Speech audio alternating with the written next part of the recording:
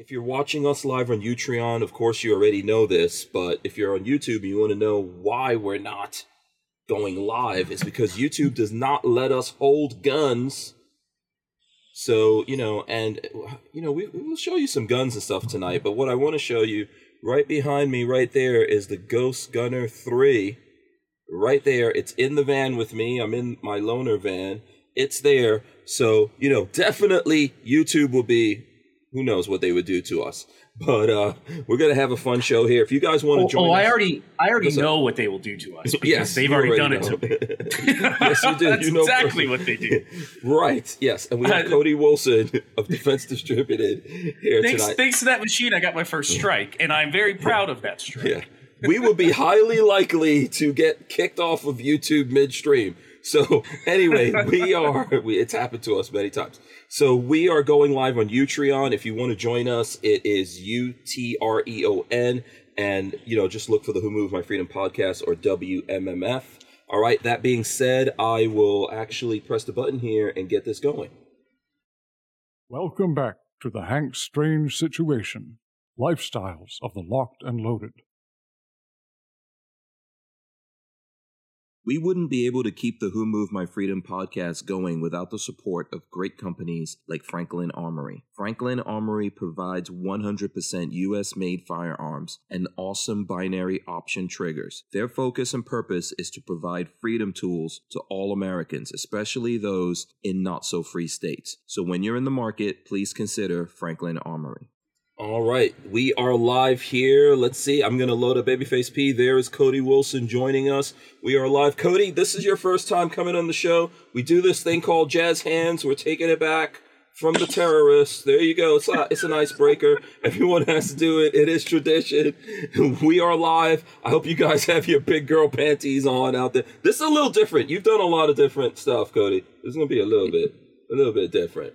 I appreciate you ambushing me with that. I didn't get a chance to really give Cody the rundown. Yeah. So you're gonna find you're just jumping into the deep end. This is episode 912 of the Who Moved My Freedom podcast. So I don't know. I would have to do my math on that. What do we have? Okay. We have like 88, right? 88 episodes. Bottles of beer left. Correct, not 78. You're right, 88. Something like that. Before we hit 1,000 episodes. Yeah. The title tonight is Cody Wilson of Defense Distributed. Boom! There he goes. The man, the myth, the legend. For folks listening on audio, looking very svelte. Yeah. That's right. Beard is in full effect. What kind of show is this? Oh, you don't know, Cody. You don't know. No, I'm kidding. So, yeah, we try to have fun, man. We try to have fun with this. So, and also joining me is Babyface P. There he goes. Patrick is joining us here as well. Patrick demanded to be on the show, and Yeah, no, I wanted to talk all things homemade guns. So. Because that's what I've been doing forever. So this is it was like perfect opportunity. Yes, absolutely. We've got shout out to all the folks in the Utreon chat that are joining us. If you guys have specific questions for Cody, just put it here. We'll try to get to those things. I'm going to do this the traditional way that Lola likes. Otherwise, I'm going to get text from her. So we'll start out by if you don't know who Cody is, we'll have him explain who he is to you guys real quickly here. Let's do that, Cody. Can you tell the folks out there, a little bit of who you are and how you came to be doing what you're doing right now? Yeah, I direct a company called Defense Distributed, and that company's been active for maybe 10 years now, and is largely, its story with the federal government is kind of the legal story with 3D printed guns. So, I don't really claim that we began 3D printed guns, but we popularized them with the Liberator and DefCAD, when the internet was trying to first shut 3D printed guns down back in 2012, 2013. Mm-hmm. We sued the State Department for a number of years on the question of the First Amendment, whether the State Department could in fact keep 3D printed gun files off the internet. And that question, even if it's not settled in fact, is largely settled culturally. And mm-hmm. have a large part to do with that. And And then to fund that litigation and to really continue as a company, we started Ghost Gunner and other brands like GhostGuns.com. So we've just been a part of like popularizing, commercializing the technology that developed from our open source culture, and we hope to expand that culture and of course the technology to the public. Yeah, I think Cody's being very, what I'm going to say, demure, because you've been like the poster child, you know, for the fight left, for freedom when it comes to guns. The right probably hates him. The gun people love him. Yeah. You know, our culture is big enough now to have, you know, forgotten or in part rejected me, and I think that's good. It shows kind of how it's in its adolescence now, and I never even expected it to be this big this soon. So when I see comments online like, you know, well, you know, this guy's like the grandfather of 3D printed guns or something. Wow. The first introduction to you, outside of like before ever meeting you or talking to you, was Vice video that they put out. Maybe Motherboard. I don't remember who it was. Yeah, and that's what 7 or 8 years ago. At least 8, maybe. Yeah, maybe 9. Go back and look. Maybe. And 9 years. It was. It's funny because Vice, I think, in my mind, did it as a, ooh, this is scary sort of thing. You guys should be afraid of this. And to me, I was already building AKs out of my garage. So watching that, I was like, oh, hot damn, this is like the next evolution. This is the next step for like home building. It's awesome. Yeah. I mean, I can't speak for all gun owners. So what we do here, Cody, you know, if you're not familiar with what we're up to, we're all gun guys here. So, you know, that's what we do. I guess we're in what you would call the 2A community. You know, but we're not really all the same. We're not all like the guys that you see at SHOT Show. I've been to SHOT Show before and all that kind of stuff. But we're not exactly all the same. But I think the gun guys like me do see you as someone who stepped up and put his own life on the line to fight, you know, for Second Amendment rights. Before the Ghost Gunner, I think you were doing 80% stuff. You know, you've spent a lot of money, gone to court, gotten into, you know, there's going to be a movie at some point about that may be. That may be. Yeah. You know, at one point, I'm telling tales, but you know, at one point George Clooney was trying to buy the rights to like My Life Story or something. What? You should have done it, man. You should have done it. He's like, no, I'm glad that I did it, but you know, yeah, there's been a lot of litigation, but you know, I don't want to confuse that type of activity with anything too meaningful. The other day I was on Pacer and I was just looking at how many cases we've been involved in. It depends on how you cut it. Federal cases alone, it's like maybe over 15 or something. It's pretty crazy. Oh. Yeah. And I don't know, you look back at all the years and that's a lot of time wasted, and maybe that's the point. So I don't want to take more credit than is due, but I do think important things have come from that fighting and from unexpectedly kind of confusing USG and State Department and all these flacks who didn't really have a theory for our work. They don't have a theory for our wider industry. You mentioned the 2A community, but they especially didn't have a theory for this type of work, this kind of next generation open source publication, you know, of files and the format of the work. So we've kept them off center, I think, for a long time. There's, you know, maybe there's better theories of it now, but just because we've hung in there as long as we have, and I mean, Defense Distributed when I say we now, but because we've done that, I really think it's stabilized some of the working culture of the community. And I hope at least that's remembered, you know, 10, 20 years from now. Yeah, I think a lot of stuff that, or the things that you've gone through, if you didn't do it, there's a lot of things that folks are out there doing every day that they would, you know, it would be a reason for someone to go after them, lock them up, you know, I mean, no matter what, we're still in the fight and we're still doing stuff. As we were joking around when we started up here, you know, we've both had videos deleted by YouTube. I've been had the whole channel deleted, pulled off live. Ghost Gunner 2. I had the #1 video on YouTube for the Ghost Gunner. It was like 500 or 600,000 views, and not long ago it got removed. I got a strike, and I was so frustrated because it was the only video that was making me like $15 a month. It was the only video making me money. YouTube millionaire. Yeah, people were interested in looking at that, and they immediately went after it. They went after that. They went after. I had a Polymer 80 video that they took down. Yeah. So I got a warning and then a strike like 24 hours apart, and pissed me off to no end. Yeah, but I mean, I remember those videos. So it's like you're playing in their sandbox, though. You, I guess, have to follow their rules, even though nothing I'm doing is wrong or illegal. Or I would say maybe the first part's true, if not the second part. A lot of people, even now, like Print, Shoot, Repeat, and people I really respect, I think they recognize maybe too late that you can't build too large a house on these shifting sands. yes.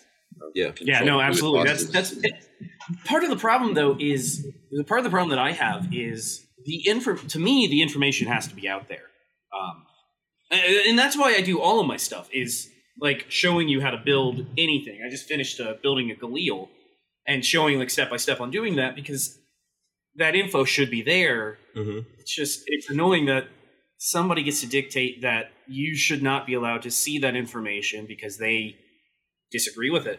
Yeah. Basically, well, I mean, they're not. Yeah, they're not utilities, although they enjoy some of the protections of utilities. So before we get deeper into this, I just want to ask you, because I'm just thinking about sound bites here, man. But I was going to ask you later on, like, who's going to play you in the movie, but you just spoke about George Clooney. So let's just jump into that right now. Like, in the movie of your life, when you eventually sell the rights or whatever it is, or who do you think's going to play you, Cody? I've had like ex-girlfriends tell me, maybe Remy Malik or something. Or like, I can see that. No, I can totally see that. Holy shit! I was thinking Justin Timberlake, but okay. Oh no. Yeah, that's so funny, dude. Like, yeah, there's always a certain type of girl who compares me to Justin, so that's funny. Yeah, that'd be cool. Like, Hank is just that type of girl. True story. So, right. I don't look. I think kind of like with the YouTube problem, I don't really think there'll be commercial movies about this kind of stuff anymore. Like you talked about the Vice documentary, and that's from 10 years ago.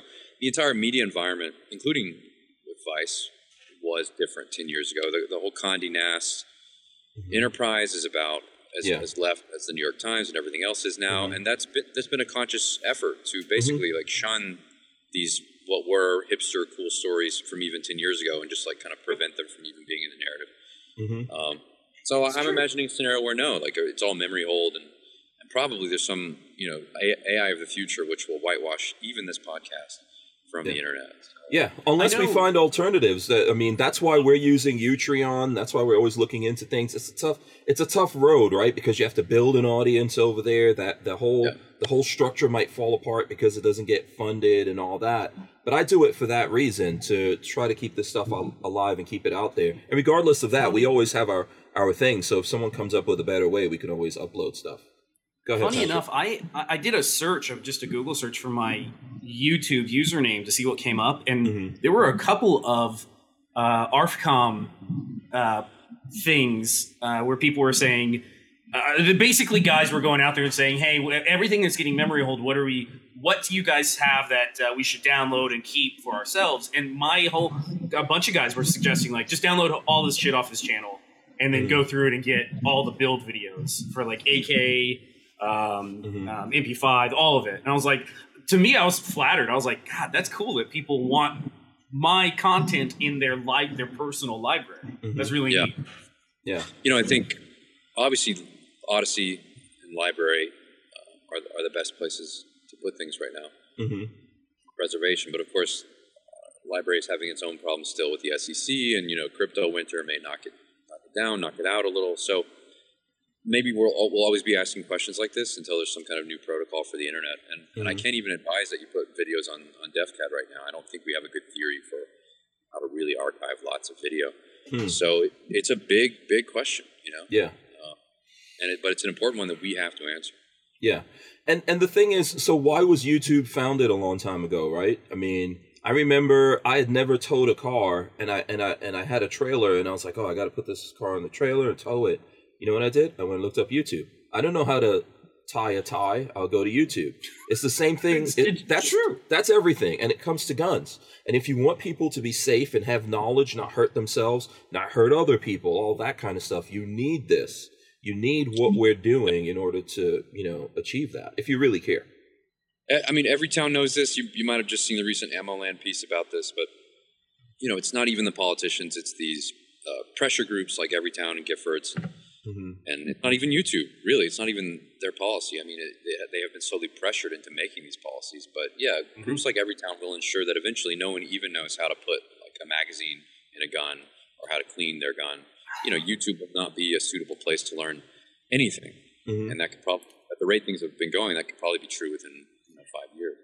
YouTube, Hank and I have talked about this a lot in the past, but YouTube, in my mind, wants to just become another non-TV channel, basically. Like, they just want to host content for Disney or content for Fox or CNN, earn their own ad revenue, but not have to deal with any of the people that actually make them what they are. Like, they just want to be a publisher instead of, basically. Like, but that's to their own detriment. Go ahead. Sorry. I think there's a political, philosophical question here. Like, when you look at, I know it's a big controversy about what YouTube pushes with its algorithm here in the States versus kind of any other state, like even compared to in Canada, where like actual content from creators on the platform makes it into your recommended. And so part of this to me is not even about the personality of YouTube or even Google as a company, but if you do want to back it up to Google, it seems to me like this is an admission on the platform's part, at least indirectly, that it is a primary controller of how people are informed. And what does it want to do? It just wants to reinforce the mainstream narrative. Okay, it just wants to reinforce official knowledge, from the cathedral. So I don't even think it's just about a personality bent or an interest toward like promoting celebrity culture. I think it's literally proof that it knows that it siphons official knowledge. One of every 2 searches for information begins on the platform now. So this is a conscious signal that they tend to control what you can see and think about. Yeah, but that's to their detriment. I think ultimately it's like I grew up in hip hop, and I think the same thing happened there, although it's super commercialized right now. But in the beginning, that massive push against hip hop music or rap music, however you want to look at it, it's what made it so popular and why it dominates right now. And I think that's the same danger that they're running. If these really big popular platforms keep pushing people like us away and making us the rebels or whatever, we're what people are going to look for. If we figure out something that can actually stick, people will go there, and YouTube will become like MySpace or something. I hope that's true. I think there's a lot of computer science and stuff that has to be done before that can be true. But I want that to be true. Yeah. I would like to see that as well. I don't know, if we'll make it there, but I hope so. And I think that, if you just look at how many different things exist right now to counter them. And then also think about this. YouTube is trying to be more like streamers, like Patrick is saying. They're trying to be more like Netflix and all these other places. But why are all those businesses failing? Why are they failing? There's a connection there. Go ahead. Offer a couple opinions. Obviously I watch The Street like everybody else does, and fake subscriber growth and all these other things. And platforms competing with each other. But does YouTube know what it wants to be? Does it want to be a competitor in the streaming services? Okay, sure, yeah, I guess. Does it want to promote its natural creator content? I guess to some degree, but I think more than anything else, it just wants to show its alignment with the state because it's part of the power process. Okay. And so this is just how I can't help but see things. And so YouTube, Google, they're a part of inflicting or enforcing State Department policy. Like they are organ of government. And so I can only really see that as the top level interest beyond kind of anything else. Yeah. I mean, you sound so I'm not attacking you on this, but you sound a little jaded, right? Obviously you've been through the ringer.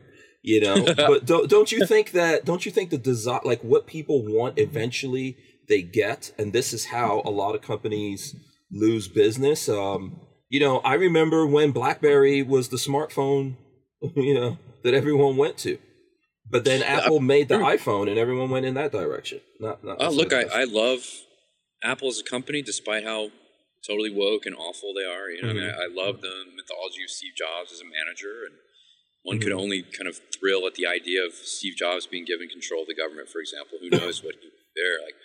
Like the kind of corporate ruthlessness and just destroying entire bureau. You're being sarcastic. So, I just think, sure, like this all has appeal. It's just, in large part, I have witnessed this transition from, I don't know, the mid 2000s and that hollow decade to now. And it does seem to me that YouTube is largely about capturing your interest, diverting it in real time, not promoting the content that you're actually looking for. And this, I can extend this analysis to search. Google search is garbage and does not function. And I think a lot of people are aware of this, especially post-COVID. Okay, well, then this problem is an admission of their monopoly position and their position like qua power, their alignment with state power. No, I think the market mechanism isn't working. And I don't think there are simple alternatives, and they're abusing this monopoly. I completely agree. It's. I mean, Google lost a lawsuit. I don't remember if it was a year ago or a little more than a year ago. With COVID and everything, I feel like the last 3 years have kind of been a blur. But they lost a lawsuit within the last couple of years because they were algorithmically, if you clicked on the video tab in a Google search, algorithmically they were pushing YouTube content to the top before anything else, even if Weather Channel's video about something was more popular.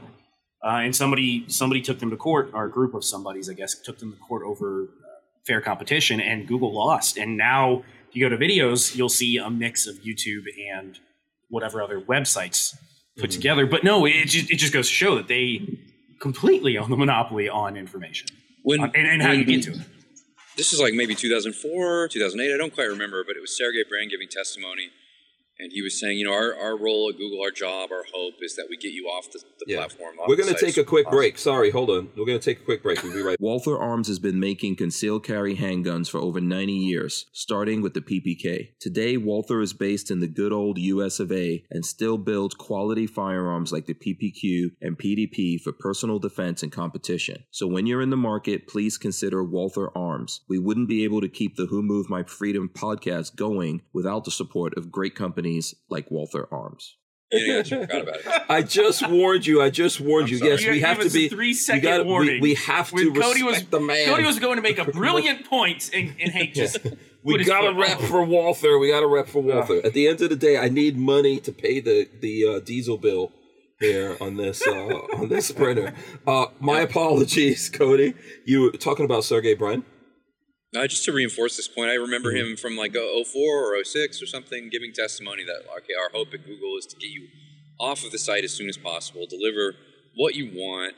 And he was even saying our competitors at Google, they'll deliver their own kind of hosted or branded content or advertised content or something at the top of the page to follow on. Can I call you Babyface? Like how do you Patrick or Patrick's my name. Babyface is good. Hank calls me Babyface. His point. It's either. Yeah, don't call him Patrick. That's boring. Mr. Babyface's point.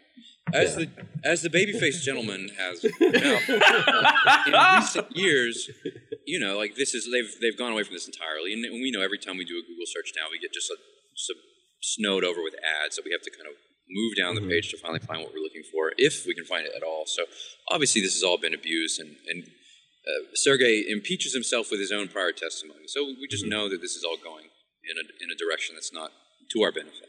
Yeah. So the thing I was trying to find... Go ahead, Patrick. Did you things. It seems like all things end in disaster. I don't know why, but it feels like it's human nature for you to start something with good intentions, and then eventually... most of the time, greed takes over and they start seeing the dollar signs, and then things just slowly progress into the shit that we have now, which is Google owning everything. Yeah. And so look, the market mechanism should take over. I mean, we sit here and admit things have to be paid for. It's got to be profitable. Capitalism. But so I'm not something won't replace Google. If anything, I'm saying, okay, sure, something should replace Google. I hope something can. I hope something will, but really depressed at how long that's taking. Yeah. Well, so that part of the problem again is going back to the fact that Google has built a bunch of different umbrellas over their search algorithm, and then use those to push you back to what they want you to see. So they're absolutely monopolizing data. Yeah, and telling you where to go instead of allowing it naturally. I'll say this too. I mean, search is a hard thing. Okay, I mean, in everything I've studied about text-based search, all the technology there. I mean, they're doing something really brilliant, and it's very difficult to do that at scale. And so, okay, it seems to me then the thing that will replace Google has to solve search in a different way. It's probably not even going to be text-based.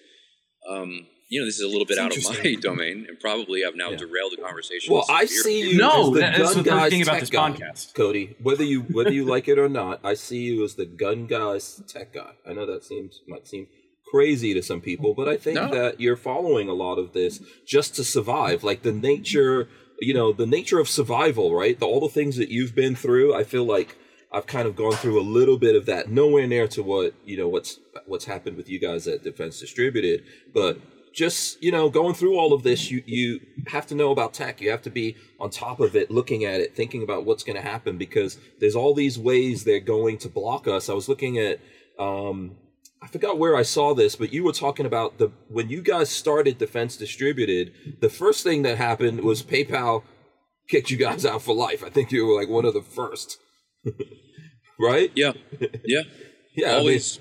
I mean, and you talk about your YouTube strikes. I mean, I got all 3 of the new community strikes back in 2018, I think. I got kicked off of Facebook in 2017 without notice, without the ability to appeal. So, if anything, we're just a little bit early to these things, but I wouldn't discount your experience. Probably all 3 of us here, we understand these technical or social matters more because we have this skin in the game, and because we know, we're on the side of the volcano in a way that the rest of the mass culture is not and will not be. So it does make this conversation timely and makes our insights relevant. Yeah. It has a lot to do with everything going forward. If the technology is controlled by folks who are intent on using that to mold the world in the image that they want, right? Is there really freedom if nothing has been done about it? If politicians aren't going to do anything, I'm not really even sure what they should do. If we're all not doing anything, if there's no new invention, all that. I saw you talking about this as well, like, and I made a note about it because here's one of the things I wanted to, ask you about. So hold on, let me see exactly where I wrote that. It has to do with fear, right? Oh, here we go. Preventative terror, and the idea that to stop anyone from getting hurt ever, we should lose all our rights and be made totally impotent. You were talking about this, right? Yeah, this is adapted from Bochiard. His social theory is that basically the United States and like the global military power that basically runs the world order, this liberal consort of states which control, which is aligned basically with Anglo-American power. Some people call it neoliberalism. It's like religious philosophy is one of security, and security with a capital S. And so because anything that kind of stands against permanent peace or anything that represents instability is considered something like terrorism, it develops something like a counterterrorism, which it infects all of us with in our lives and in these systems. So it's basically like shocks us and sickens us with this kind of paralysis. Like the power is used simply to prevent things from happening and to kind of remove. Well, I mean, we all lived through COVID, right? COVID is the perfect metaphor or analogy for this actually happening. There's this little bug. It doesn't really do anything, but it represents a prime instability. And so all of society has to be completely frozen and everyone has to suffer to like this endless degree so that society can be maintained in this very formal, rigid academic sense. Yeah.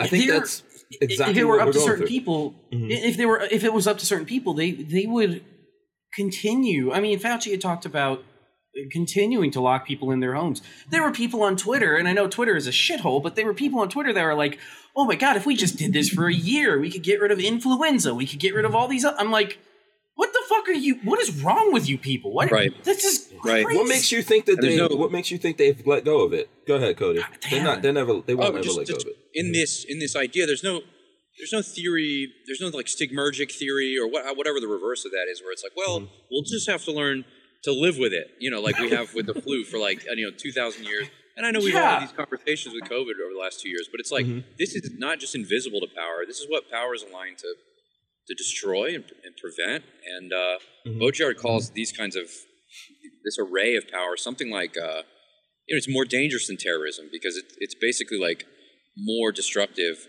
than the thing it's trying to prevent. So this preventative terror, this hospitalization, this is the kind of thing that freezes and sickens to the Makes point us of death. impotent. It makes us impotent. We don't move forward. We don't develop anything. We don't get better. We don't, like, you need, no matter how people want to look at this, you need destruction in order to create things. Okay, you need to break things in order to make them. This is the process we need to go through. To kind of bring it back to the gun side of things, since this is a gun podcast, Red flags is US, perfect. No. U.S. law has halted gun innovation since World War II? Like, guns have barely evolved since then. Think about this. A good example is before World War II, or right leading up to it, the M1 carbine, fantastic rifle, developed by a felon in prison because he's brilliant. He was a brilliant engineer and a brilliant machinist. And they allowed him full access to the machine shop where he had machine guns. He had what could we have accomplished gun-wise if we were allowed to sit and tinker with stuff without being worried that the ATF was going to come shoot your dog, I think one of the points right now is to slow everything down. Mm-hmm. This is the right instinct, I think. Mm-hmm. When I look at, though, there's essentially in the gun world, there's one customer, right? And it's Uncle Sam, even in the United States. Yes. And so this colors everything. And so this also tracks like with other industries. So it's not like unique to ours that, okay, all the innovation is essentially choke pointed or whatever. And that's an unintentional pun on my part, but it is also choke pointed by Dealkin. Like all of this innovation is essentially strangled at the direction of the big customer. But at the same time, when I study the early Republican history of this country, there was no military tradition that we inherited from Europe. And so, we have the Kentucky rifle and we have some very interesting American designs, but these come about improvisationally and kind of lazily. And so if anything, you think of the Manhattan Project and everything before and after 1945, I think a ton of innovation happened in arms. And I don't know what the counterfactual is because it seemed to me most of the economy was kind of, especially since the 30s, was geared toward wartime mobilization and production. So maybe we disagree with why things were innovated and how they were, and that they weren't innovated kind of from the bottom up like we'd like. But if anything, it seems like all technology post-1945 is a product of somebody getting a contract from DOD. Some were, some weren't, though. There are lots of examples. I can't remember the name of the firearm. I think it might have been a South African design of a guy that built a machine gun, a sub gun in his garage illegally. This was like 1950 or 60. I can't remember this exact story. He developed this submachine gun in his garage because he liked tinkering, and it ended up becoming a success in the local military. It was outside the U.S. I can't remember exactly what sub gun it was. But, so there's a lot that get developed because a contract specifies. A U.S. military contract says, we need this, and then people develop to those specifications. But I guarantee if I had total freedom, I could go in my garage and make some cool-ass shit that would put me in prison for a long time. I'm just I'm not going to risk it. No doubt. And we see like the GOA tweet recently, which everyone got upset about, how like, one of these House bills bans disassembly and reassembly of your gun. Even if that wasn't true, I saw a bill in a New York Senate bill, which did essentially try to say, well, you have to have a license to take your gun apart. I saw that last year. And so like your point's well taken. It's certainly, I think, the direction of public policy, especially among the liberal states. California, this is timely. California, July 1, will make even 80% receivers part of their regulated precursor parts. And in January of 23, barrels, slides, and other major, quote-unquote, major components will themselves be further regulated European style. So, again, your point is well taken. Is this a specific municipality? Who's doing this? Or is this something you foresee? Well, I think you're talking about GOA put out something about the bills that are going out there now. There wasn't a direct... I think the problem with their tweet, this is my opinion... and I'm a big fan of the GOA, is they didn't have like a direct correlation in there to what they were talking about. But yes, if you really deep dive into this and swim all the way through, you could see how they're kind of laying out, the pathways to say that, yes, if you take that gun apart, you cannot put it back together again unless you are an FFL or a manufacturer or something like that. Therefore, what you're doing, or even modifications, we already have stuff like that in Florida, where technically modifying a firearm is a crime right now in Florida. Yeah, and so I only mean to light on the GOA tweet because it does pick up on the truth and the overall, I'm going to use the word zeitgeist here, but, Welch strong or whatever. So California is going to begin regulating parts in 23. It begins regulating 8% in July. And then, like I've said, I've seen New York bills that specifically do require a license to take your Glock apart or put it back together. And look, New Jersey is the most interesting example. I've been fighting them since 2018 in federal court. They say you have to have a federal firearms license to even be in possession of technical data specifications for a firearm. Yeah. And I think ultimately what a lot of this is going to, or what they will try to make it lead to, is that, even having any kind of machinery that could do this means you've got to have an FFL. I'm not sure how they're going to do it. And obviously there's folks like Cody pushing back against this, and we should, right? Well, we can answer this question with some textual evidence. Like for 2 years, I've seen House bills. In fact, the House bill that just passed that they're rectifying with Cornyn's bill, this Senate compromise that will give us this new gun control. In the House version of that bill, which this won't make it into law, but that bill does in fact ban the ghost gunner. And the way that they do it, because of course the machine is a general purpose machine. The way that they do it is they say, well, it's illegal to sell a machine or to advertise a machine whose primary purpose is making guns or gun parts. So essentially they're saying if you talk about a machine in a certain way, you can't sell it that way. Yeah, advertising, which we've already seen them try to establish, right? No doubt. Yeah. No doubt. This is kind of what happened with the settlement with the Freedom Group. Because there's a few cases where they're like, hey, these manufacturers are advertising these guns in a way that people want to use them to kill a bunch of people. The 94 assault weapons ban was perfect for that. You read through I looked at it the other day. I was reading through the actual bill itself because I was curious. And, I was a kid at the time. I don't remember a whole lot about it, but they specifically went after, other than Colt and Norinco and by brand, they had like the Street Sweeper, guns that were named evil things. That's how they get the gun manufacturers to go along with it. Here's a question I wanted to ask you, Cody. Do you talk to the firearms industry? Do you talk to these guys? Do they seek you out? Any kind of communication with the industry in general? I mean, things are a lot better than they used to be. So probably no one wants me to name names. But we go to. Yeah, I'm not asking you to name names either. Yeah, I'm not necessarily trying to. But if you want to, you can. I'll say that they get it now. 10 years ago they didn't get it. So I was kicked out of SHOT Show and all this other stuff. But now they get it. We have spaces. I was just at NRA actually in June. Was it June? Right after Uvalde. Yeah. I think we're still. It's like that 2 was or 3 May. weeks ago. I think that was was that the end of May? I don't know. Something like that, yeah. Something like that. So, we were at that show. That was our first NRA, in fact. And, we're friendly with different vice presidents of the NRA, you could say. So, they get it. Now, that doesn't mean they need to publicly get it. But even the NRA's talking points in the last 2 years, like on ghost gun rules, show that they get it. Because they say, well, it's always been legal in this country to make a gun. It should never be illegal. And it's like, wow, okay. I mean, that was our talking point. So they've adapted it. It's a good one. Yeah, that kind of wasn't their talking point. I agree with you on that. But they've been pressured. That's what I wonder about. If you have any experience with the NRA, do you think their talking points have changed? Because Hank and I know, or at least I'll speak for myself, are critical of the NRA over the last 5 or 10 years or so. I wonder if your talking points have NRA changed. to me means negotiating rights away. So I still feel that way. For good reason. I don't know that NRA actually was negotiating our rights away with this Cornyn thing. It seems like Cornyn just decided to do that on his own. But I know that they were instrumental in the Manchin Toomey universal background check thing from 2013. But it seems to me that since the Letitia James blow up and the whole LaPierre scandal, they lost Chris Cox. They lost really like the direction and the steering of ILA, which was the most important part of the organization from my point of view. Yeah, they lost a lot of money. Absolutely. They don't have a national litigation plan. They don't really know what they're doing right now. So they're just out to lunch, man, and I feel kind of bad for them. Yeah. They're just like a ghost ship.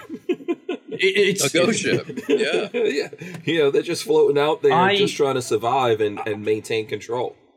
I have to be an NRA member so I can keep my license up to be an instructor here in Florida. If that weren't the case, I would have jumped ship years ago. And I tell them every time they send me an email asking for money, I'm like, listen, the second you get rid of what's his name at the head, I'll give you money, but you got to get rid of him first. Yeah, I mean, you know, I'm an endowment member. I mean, like, I have no problem with the NRA. I will always speak my mind about it. But you know, I want to do the shows. I want to popularize what we're doing here.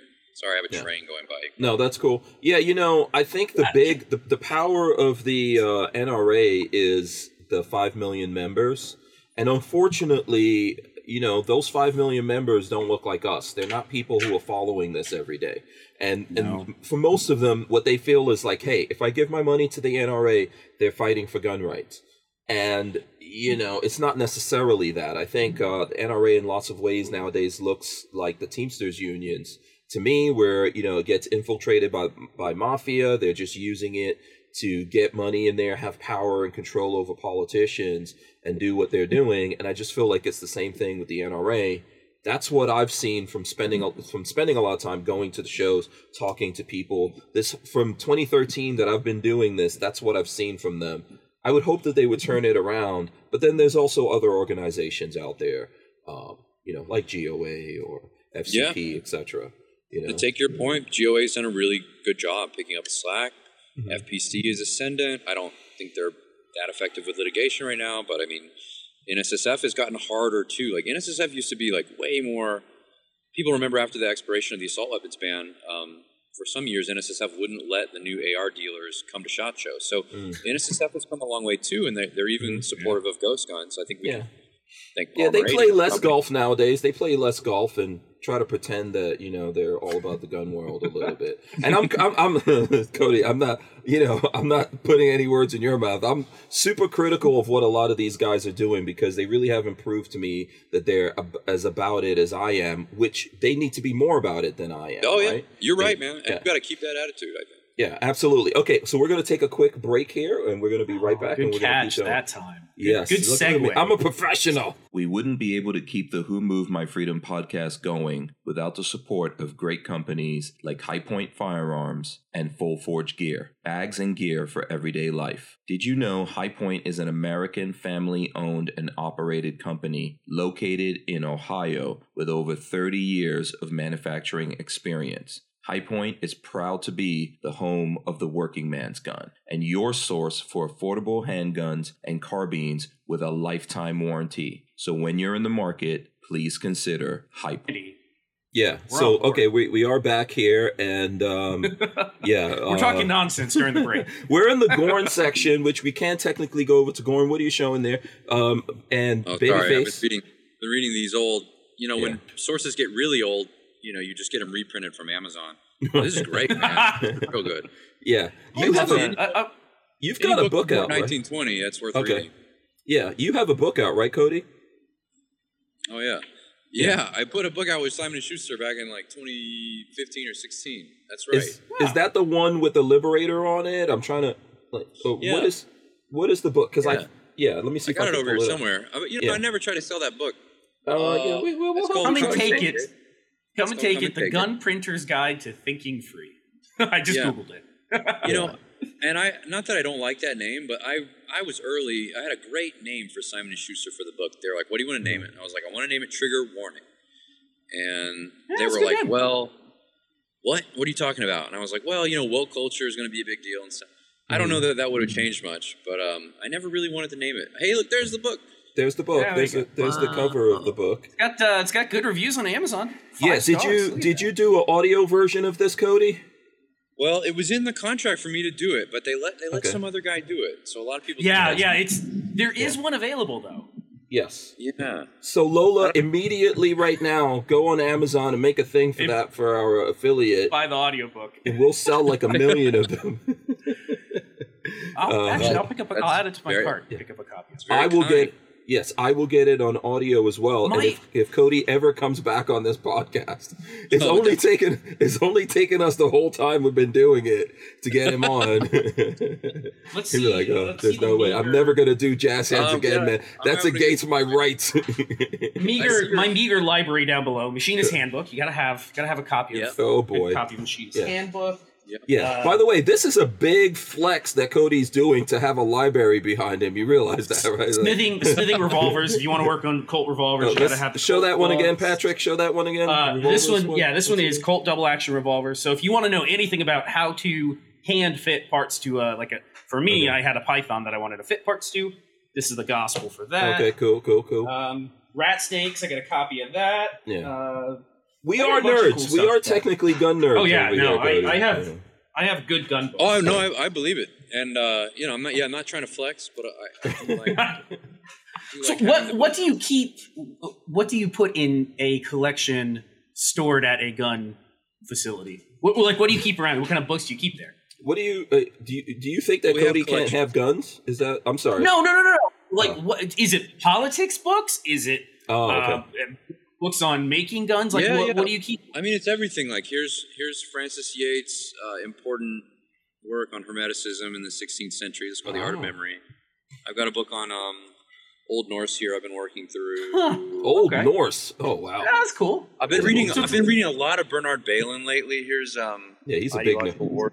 Yeah, Cody's a big nerd. He's a big nerd. You should not. I mean. If we were communists, you would not be allowed to look like Justin Timberlake and be a nerd at the same time. The ladies definitely like. Yeah, it's too many superpowers. Too many superpowers. Hank, you might like this. This is a history of communist infiltration in the 1950s of the different NAACP and other Negro Congress groups. Yeah, that was pretty good. I've been reading a lot of John Birch stuff. Right, that was big, so I don't know, you probably would not know this, but I was born in Guyana in South America. My parents were members of the Communist Party. So, it had to be, though, right?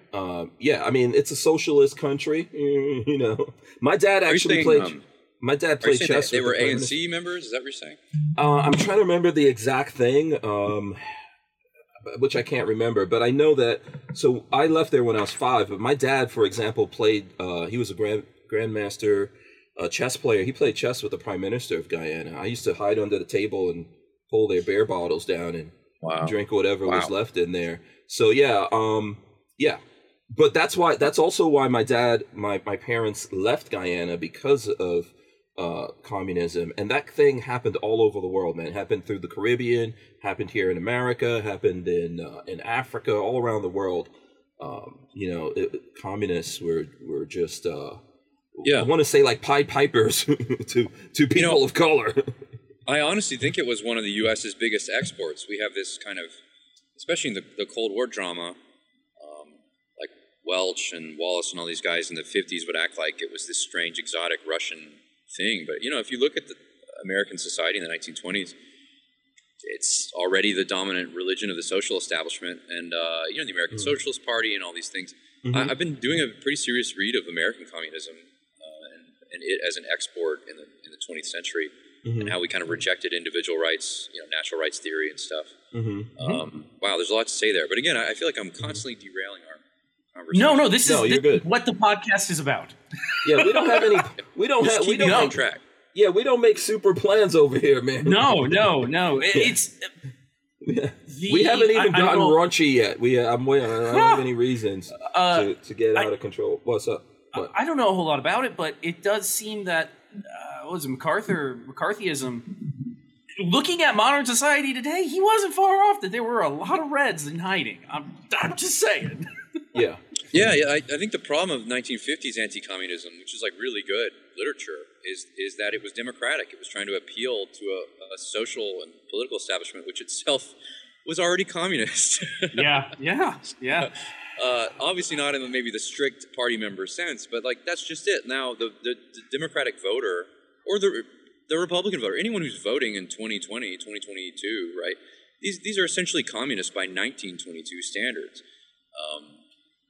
I don't. This is How not far very are we controversial falling? to say. So you know, when we think we're talking about technology and radical stuff, right? Like, okay, if I'm some kind of gun person's technologist, well, what do we have to actually do to like use technology to preserve these very ancient, original liberties of like our distant mythological founding?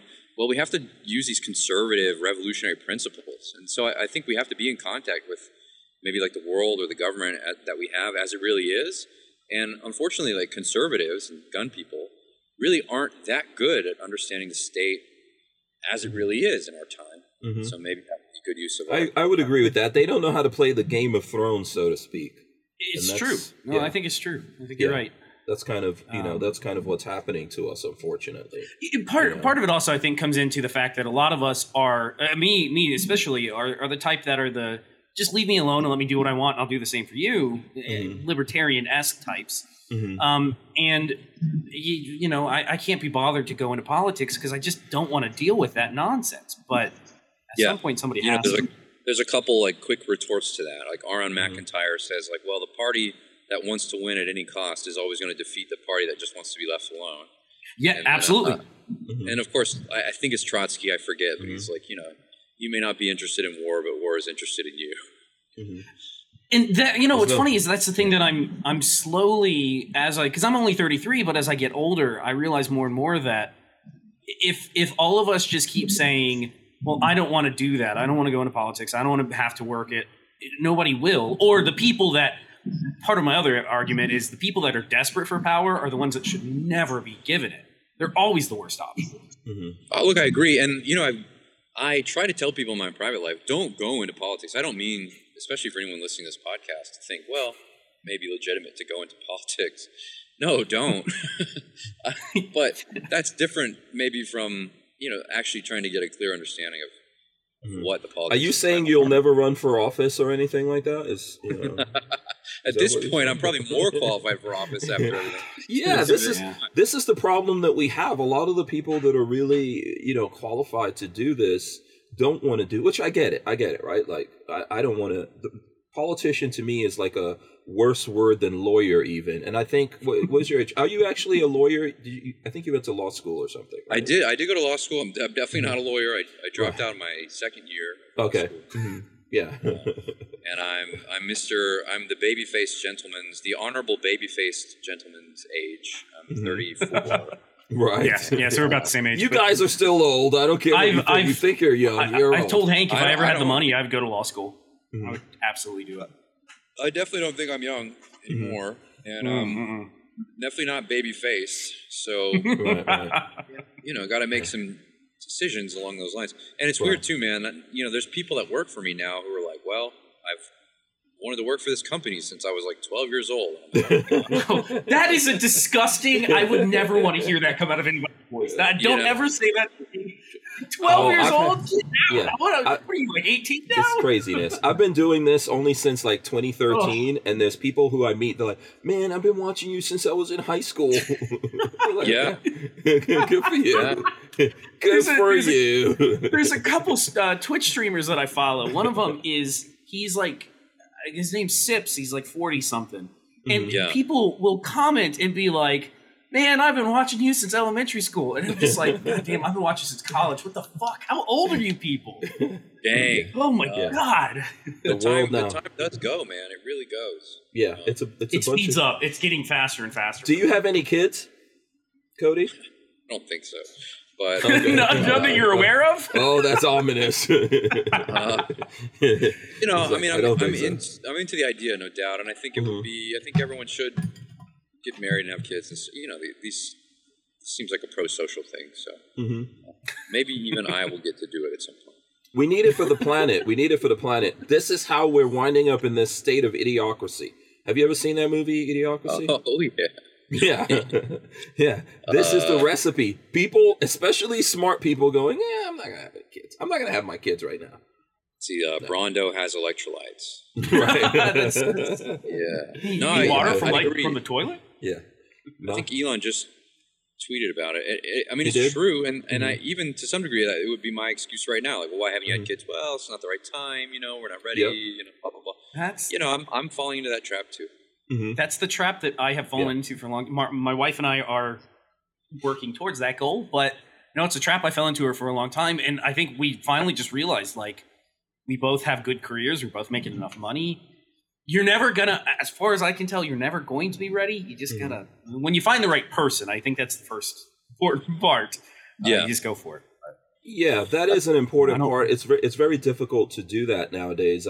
Like my kids are 22 and 23 years old, so we had them in our early 20s, and I'm glad we did that because I'm 50 years old and my kids are out there, and they can take care of themselves. So Cody, seeing that you were the same age, are you actively? This is a weird question. Are you actively in the dating pool? And if so, how insane is it? Because I've been with my significant other for like 6 or 7 years now. I couldn't imagine trying to date in today's world. It would be awful. Well, I mean, look, I have my own opinions about it. There's this Mitch Hedberg joke. He's like, well, I don't have a girlfriend, but I have someone who would be upset if I told you that.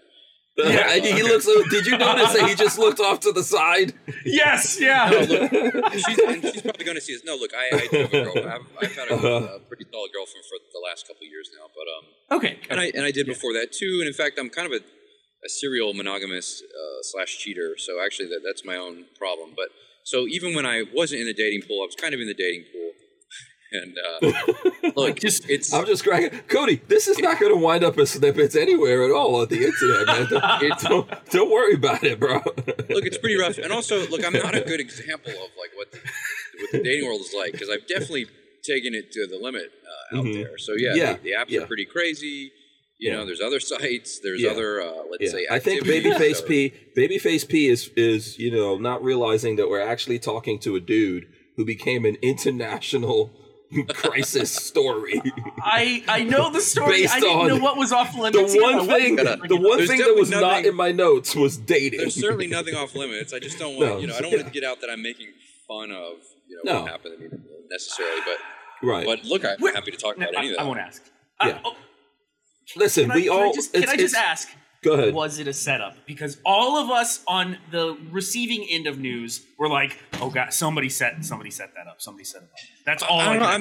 I've gone back and forth about it. I don't think it has to be a setup. So therefore, I don't think that it is. But I think there's still a difference between, like someone not showing you their ID and then the State Department perfectly using that as.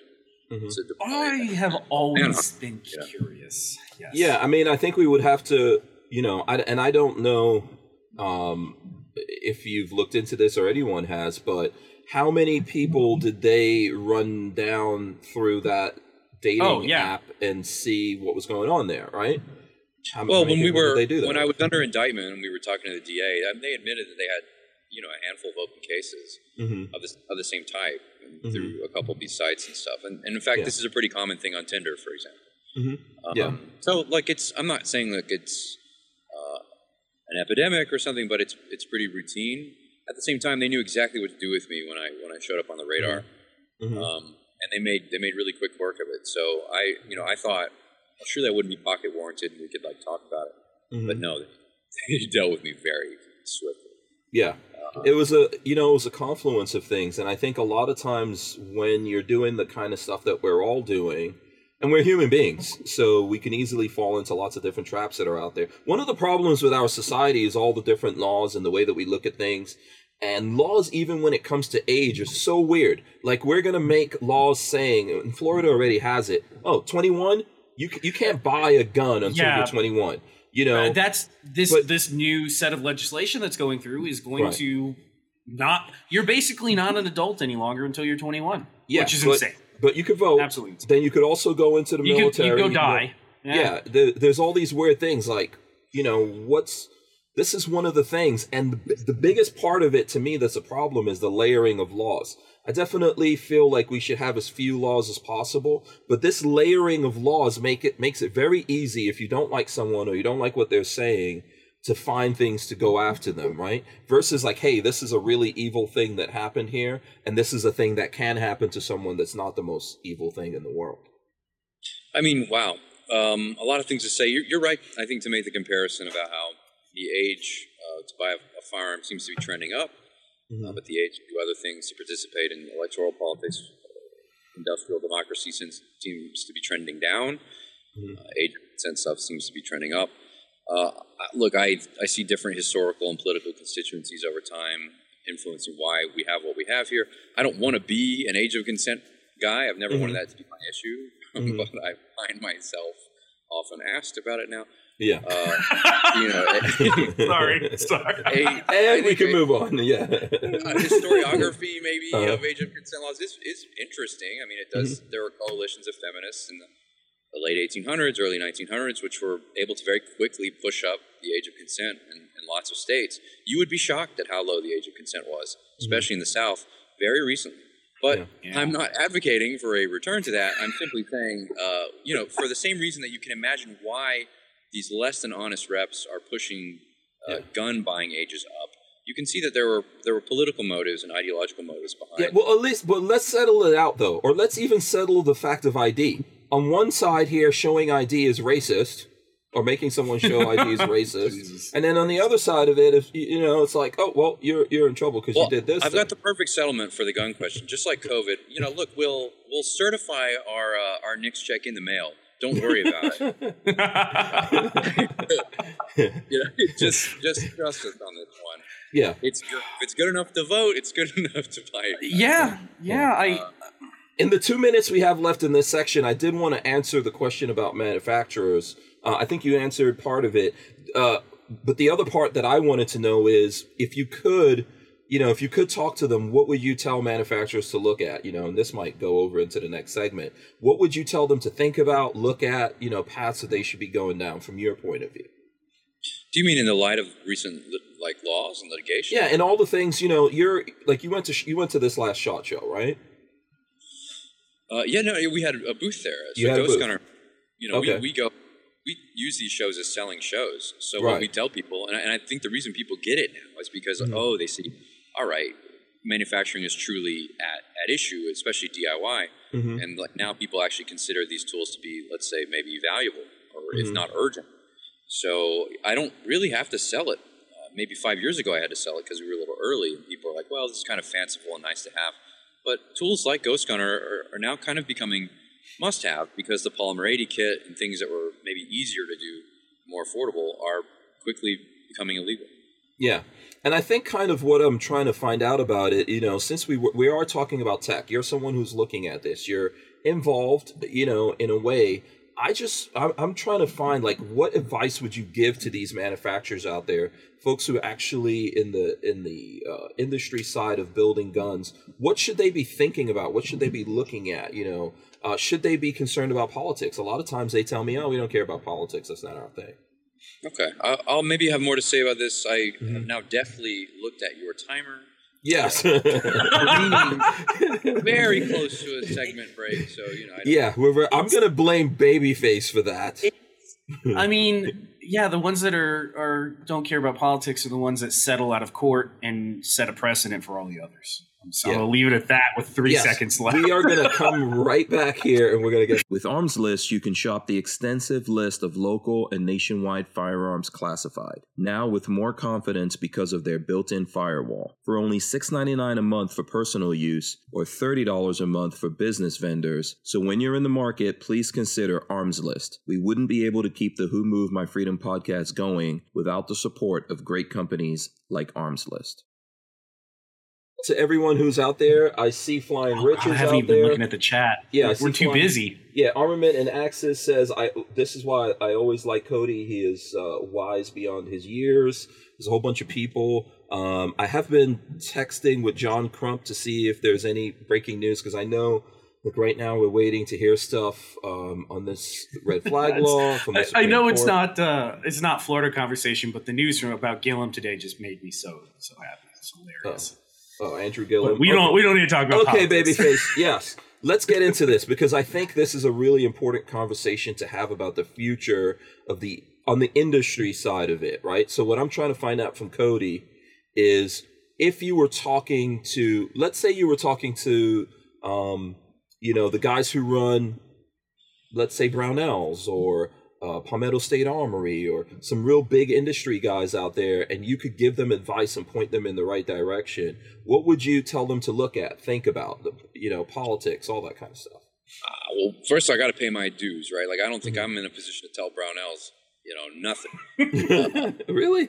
And PSA has done some really important stuff, man. I mean, how I understand PSA and their operation, especially in the last 5-6 years, really impressive, man. I'd like to sit down for them to just tell me how they do some of what they do.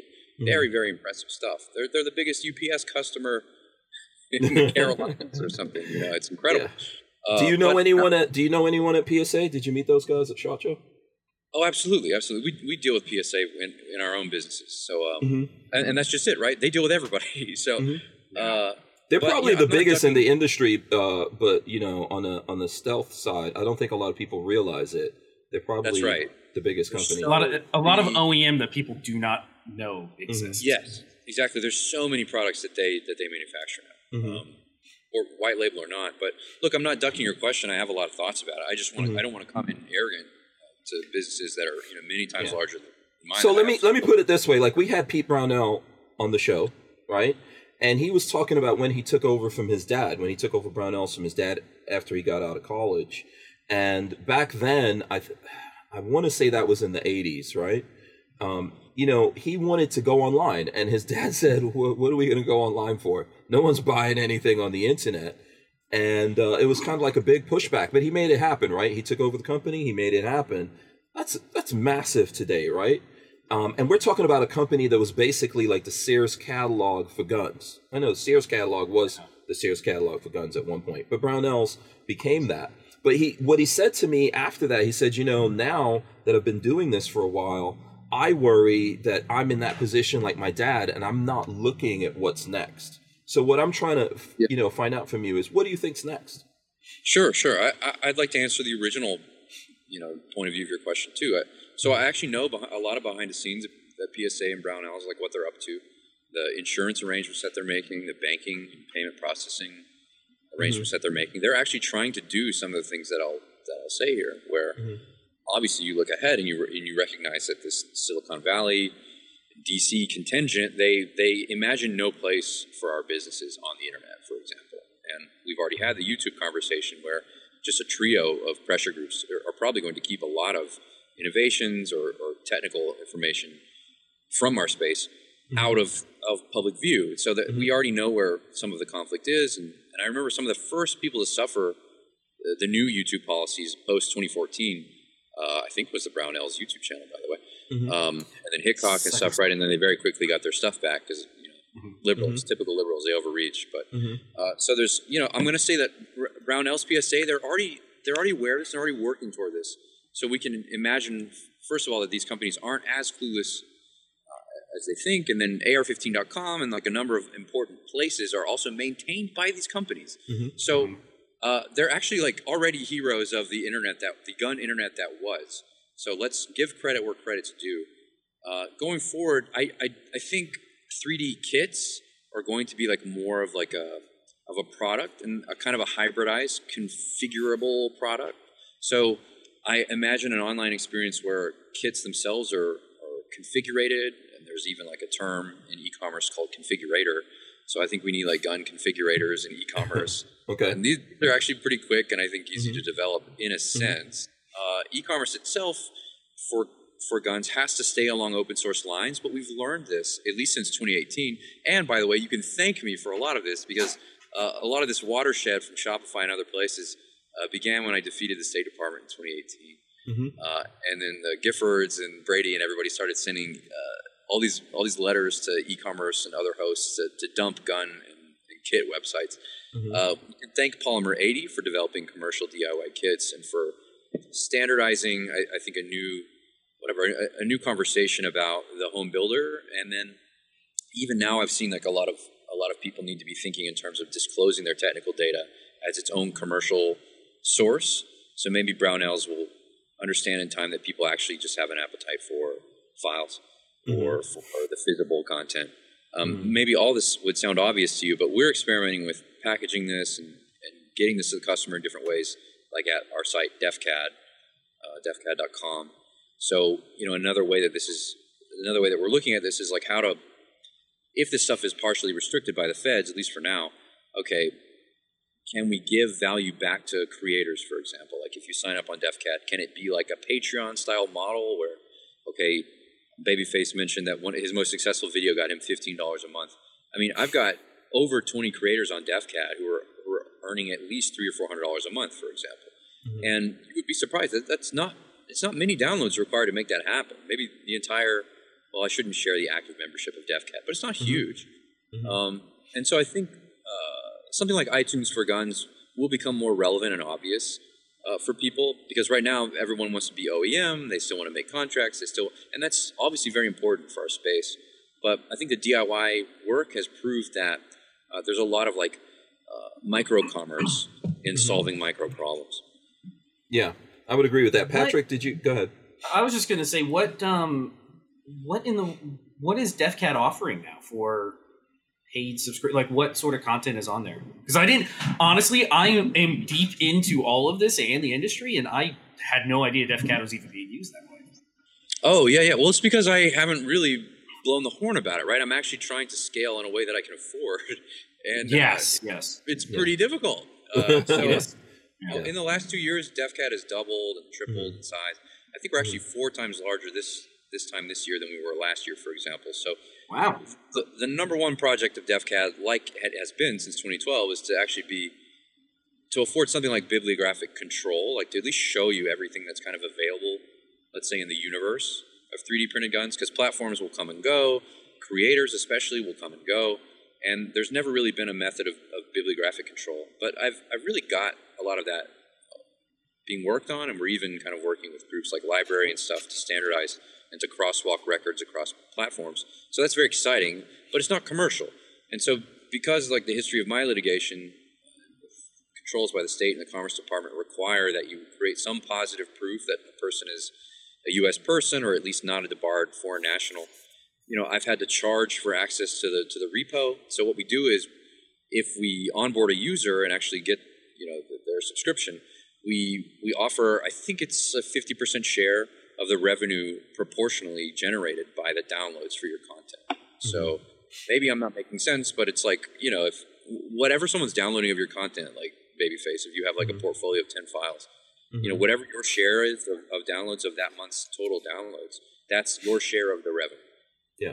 I mean, and that's a good thing, because that helps encourage this kind of like cloud sourcing of designing and building things. And I would agree there's a big place for the industry in this, although a lot of the older dudes in the industry may be looking at it and going, we don't want to be part of this, we're going to lose money. I think that's like, back in the days, if people were looking at Amazon and saying, who the hell's going to buy books on the internet, right?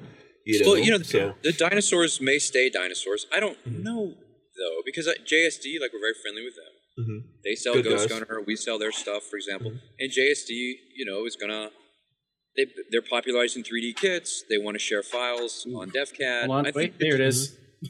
Yeah, I think the newest generation of companies, they kind of get it, because like a lot of their customers do build DIY, they build 80s and they 3D print. So it's just an inevitable change. Yeah.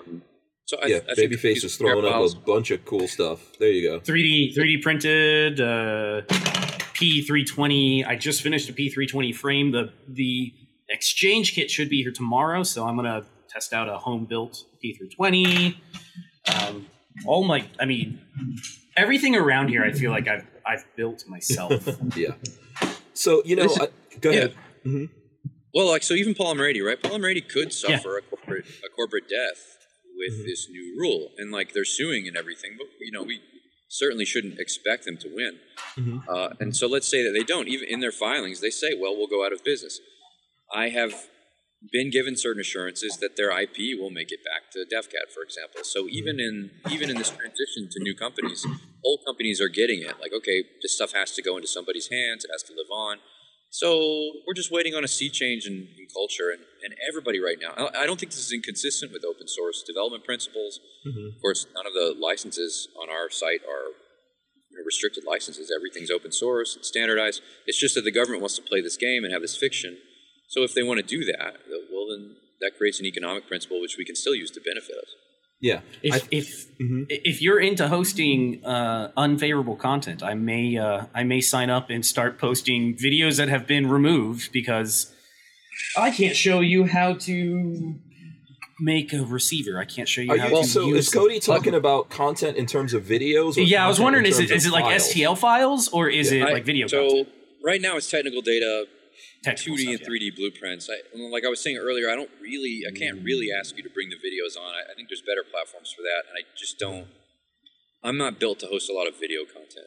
Mm-hmm. Yeah, it's expensive. It gets really expensive really quickly. I think something like Utreon right now is the best place for that. Yeah. Nothing's guaranteed to make it. A lot of things could fail. What we need to do is kind of pool our resources, And so, for example, I think that one of the things you were saying there is that, it's tough for you to even market what you're doing, right, Cody? And folks like myself and Babyface and lots of other folks out there, we should be playing lots of good stuff on here. We should be playing a part of, being a part of that, like helping you get whatever needs to get out there. I mean, as an aside, I could tell you, if you guys let us know, like, hey, we're doing this, we need some help getting that shared on social media or talked about in podcasts or whatever, we'll be happy to do that, because we all need to, everyone's going to play a different part in this in order for it to work. Sure. Thank you, by the way. I was kind of saying it's actually difficult. When you're growing, it's difficult to keep up with your growth. And so I'm not being louder about DefCat because I'm kind of barely keeping up with it as it is. Mm-hmm. And I'd like to actually have a significant retheme of the site happening, which will be done by the end of August, I think. So, yeah, I kind of don't want to talk about the site ever because things are always changing. And anyway, and I've built a set of incentives to where the right people are finding it. They're benefiting from it. So I just feel like it'll work kind of without me having to say too much about it. Yeah, I think there's a lot of people looking at this now. And from my point of view, the opportunity here is that there's folks out there who want different kind of guns. Like, I'm a big fan of bullpups, right? I think everyone that looks at this or listens to it knows that. But there's some really cool guns out there that we don't really have access to now. And all of this stuff is a good way to figure out, like, how to make those guns better, how to redesign them, get them out there. And so people could we could all be doing this, and the industry could be playing a part in that, making parts and all of that. But let's say something gets really popular. Well, there's nothing stopping the industry from making it and making it easier for folks to get their hands on those things. There's lots of opportunities here. I'll tell you, for example, I think it was a big deal that Polymer 80 made such an impression with NSSF, and even last year, despite the fact that they're looking at the end of their road, they were on the second floor at SHOT Show. That's a big deal. And, DefCat will, for the first time, will be at SHOT Show next year. Okay. So, you can take these as signals or not, but I do think things are trending in this direction where ghost guns and printed guns and files are basically part of the horizon of people's of the official gun culture, no doubt. Yeah, I don't think there's any way to walk it back. Although obviously people are going to be attempting that. What other shows are you guys planning on going to other than NRA and SHOT Show? Obviously, those are the two big ones. I think we'll do Rainier's show this year. Is that in October? Which show? Oh, TriggerCon? Okay. Maybe TriggerCon this year. I don't plan to do too much more. I actually have like a fun surprise product release coming pretty soon, so I want to... Okay. Yeah, I've been trying to go to some smaller shows. All right. Just because I signed up for DefCat. Yeah, I think it's easy. I didn't sign up for the partner program, but I did go create an account on DefCat because there was some cool ass shit. Well, there you go. Thanks so much. And by the way, we didn't plan this. Anybody who's watching, we didn't talk about it. No. There's some. Cody, I don't know if you probably don't follow me. I got a 3D printer a month ago, first 3D printer. So I've been looking for places for 3D printed content, STL files and whatnot, and this seems to be exactly what I've been looking for. I'm just going to go nuts and print a bunch of stuff. There's a lot of coverage. Obviously, Odyssey is more complete, but it's more fragmentary because it doesn't allow you to kind of. Yeah. So we're working on that, and I think we have a good answers because all this has been solved in library science and search for years. It's just, again, gun people haven't been in the habit of kind of applying these techniques. So that's what we hope to do at DefCat. Yeah. Again, You're going to see There a are lot some more of it. talented CAD designers in So here. now Jesus. we should say, in the interest of full disclosure, I know that Babyface has a Ghost Gun machine. He already said that. And, Yes. Yes, I Defense love that Distributed. Here, I'm going to go to my camera here. Show you guys. So there's the whole setup of what we're doing. But right behind me there, right behind me. Let me see if I can even get that. That thing right there is Ghost Gunner 3 that came in yesterday. I'm not going to have it set up in the van. I just put it here in the van as a prop. But we are going to be working on some things here with that. So, it just came in. Yeah, I can tell it just came in. You know why? Yeah, because of the foam. It's upside down. Oh, okay. Well, I didn't even put it Go there. back to it. Is it Hold on seriously a upside second. down? Is it upside down? I don't know. I didn't put it there. Oh, yeah. Yes, it is, Hank. It is upside down. Yes, it is. It's not even guy- the Top way of the around. phone Yeah, is it's supposed- currently. Yeah.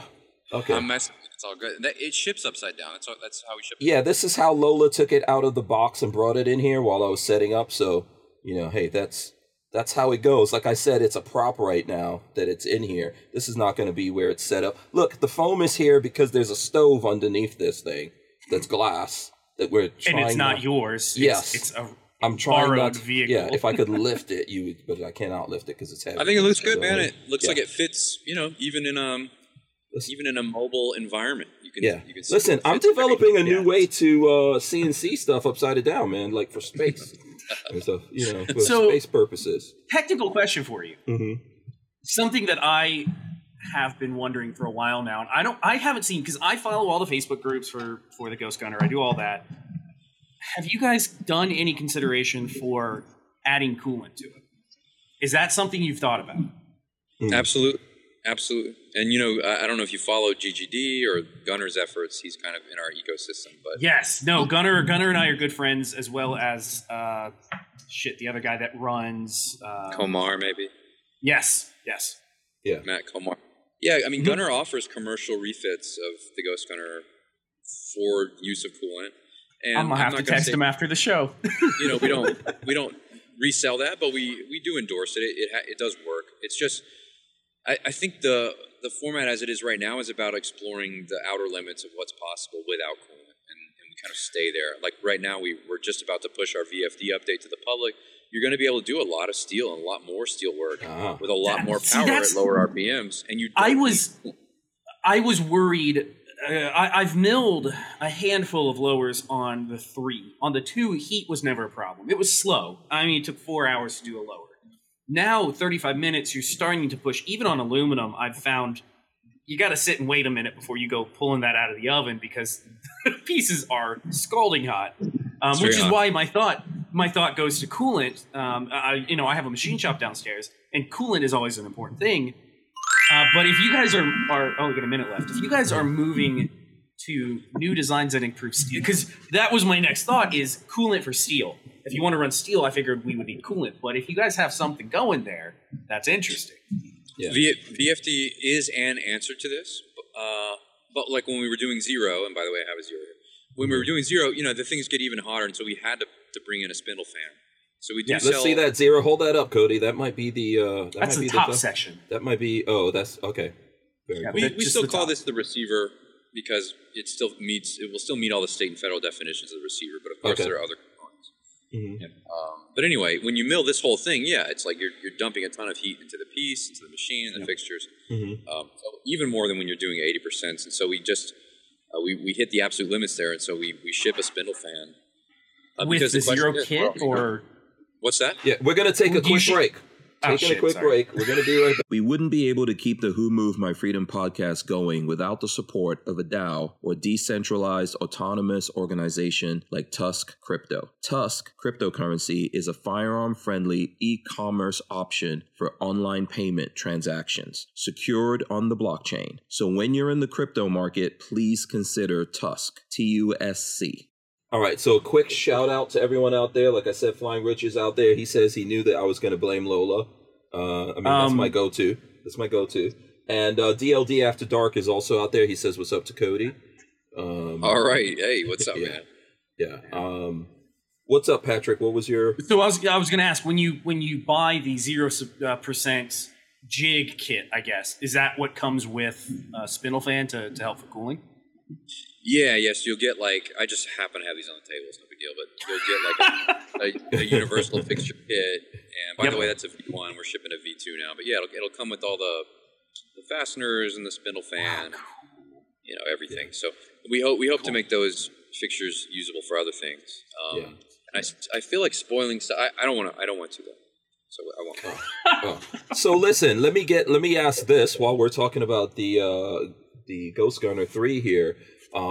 Just explain to me. There's going to be some folks out there who don't know what it is and what you could do with it. Let's do a quick rundown of that. Oh, sure. I mean, yeah, if you absolutely want to. Let's see. It's like we saw what was happening in 80% receivers in 2013 when we were doing a lot of 3D printed gun stuff, right? Like when you got your start, Hank. And then we realized, okay, the government is not going to let my company do 3D printed guns anymore. So what can we do? What gaps in the market did we see?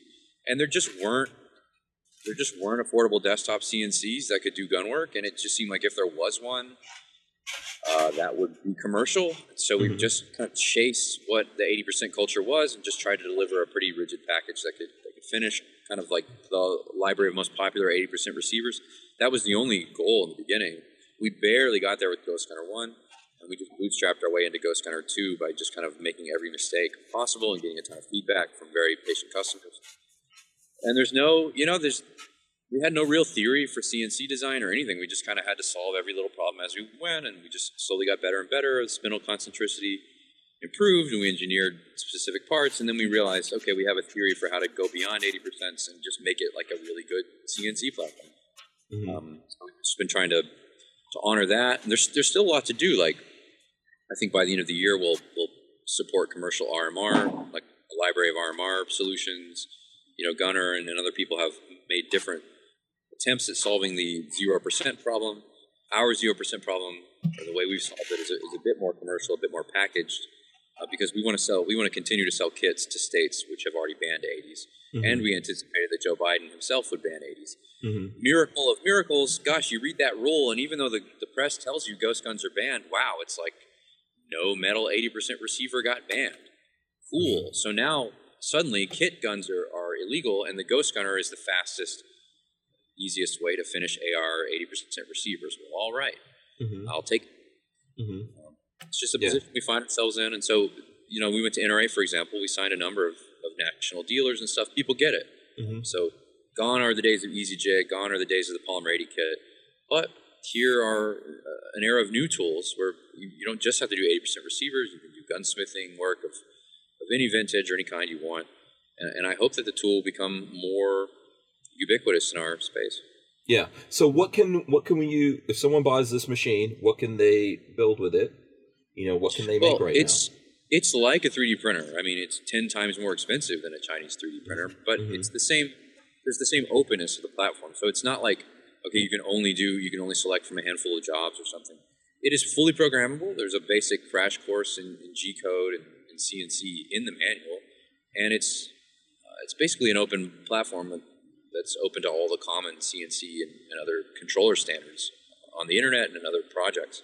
So you can do anything that you want to do with it if you're willing to set up and learn how to do fixturing and plastic. You can skeletonize, you can engrave. I know that's not like exciting, but increasingly that becomes necessary for our customers. Yes, customers live in states. Ghostwriter for regular folks, I feel like most of the people on the Facebook groups get their CNC machine and then are like, they make 2 or 3 lowers and then like, what else can we do? And then Ghostwriter comes along and you're like, holy shit, I can make what? I can use art on my guns now? And yeah, it's a big deal for a lot of guys. And Babyface has a video on this that's still on YouTube, by the way. It is still on YouTube if you want to. And if anybody wants the files for to clone an M16, I do have those still.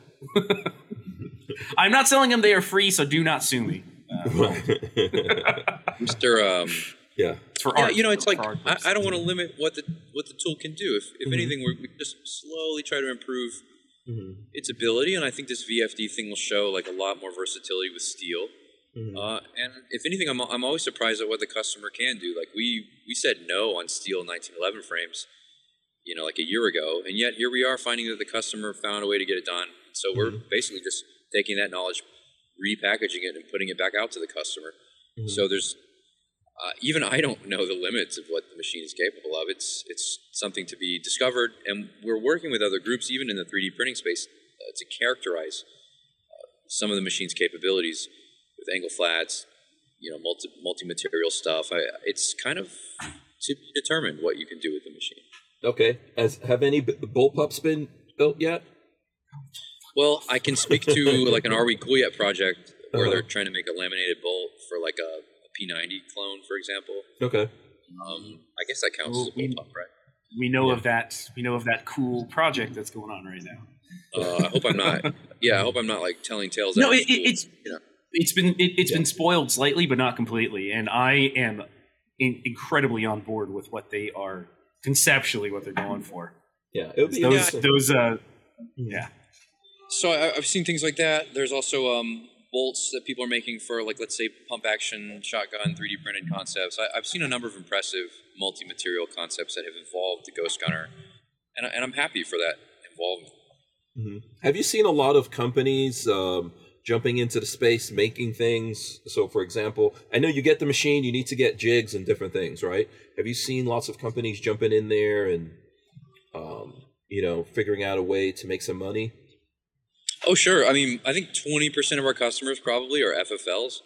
And like Babyface said, it's like about customization, within their operations or personalization, things like that.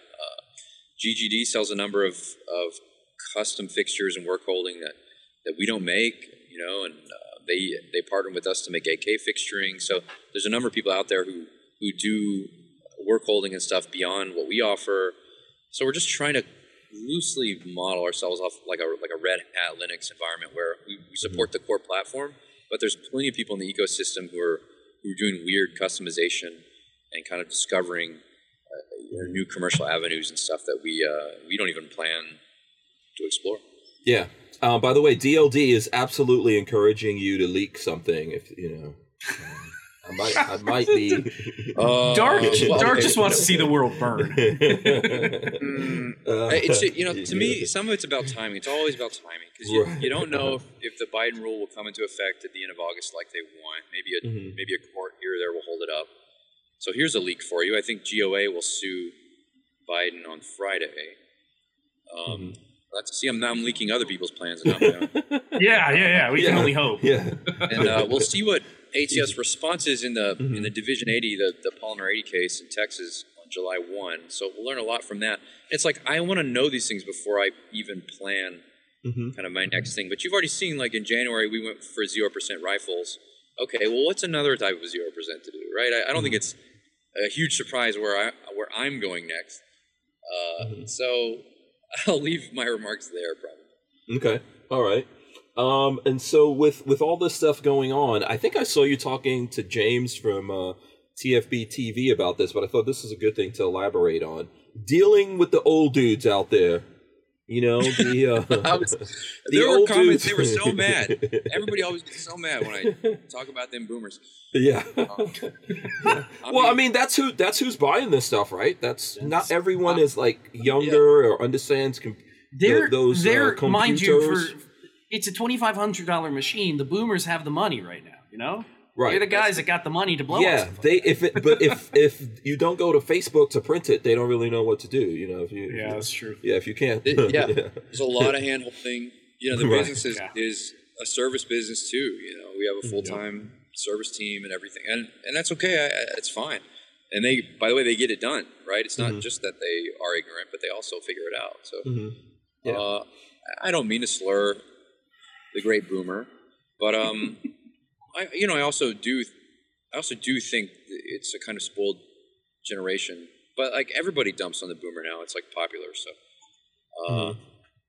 feel free to go ahead and jump in. I'm not, politically, it's like they sold the farm politically, and my generation's not strong enough to undo the damage. Gosh, probably won't be one for a couple hundred years. It's strong enough. It's just interesting that you can get so high, make so much money. I don't know. I just have nothing good to say. It's a tough learning curve, right? Because they didn't grow up with computers. I mean, I'm 50, and so when I was born in the early 70s, there wasn't a lot of computers out there. I was just always interested in it. And I don't know everything. Babyface treats me like a boomer all the time. You know, he always gets mad at me. He doesn't like the... You basically are. Yeah, he doesn't like, the emojicons or whatever that I use.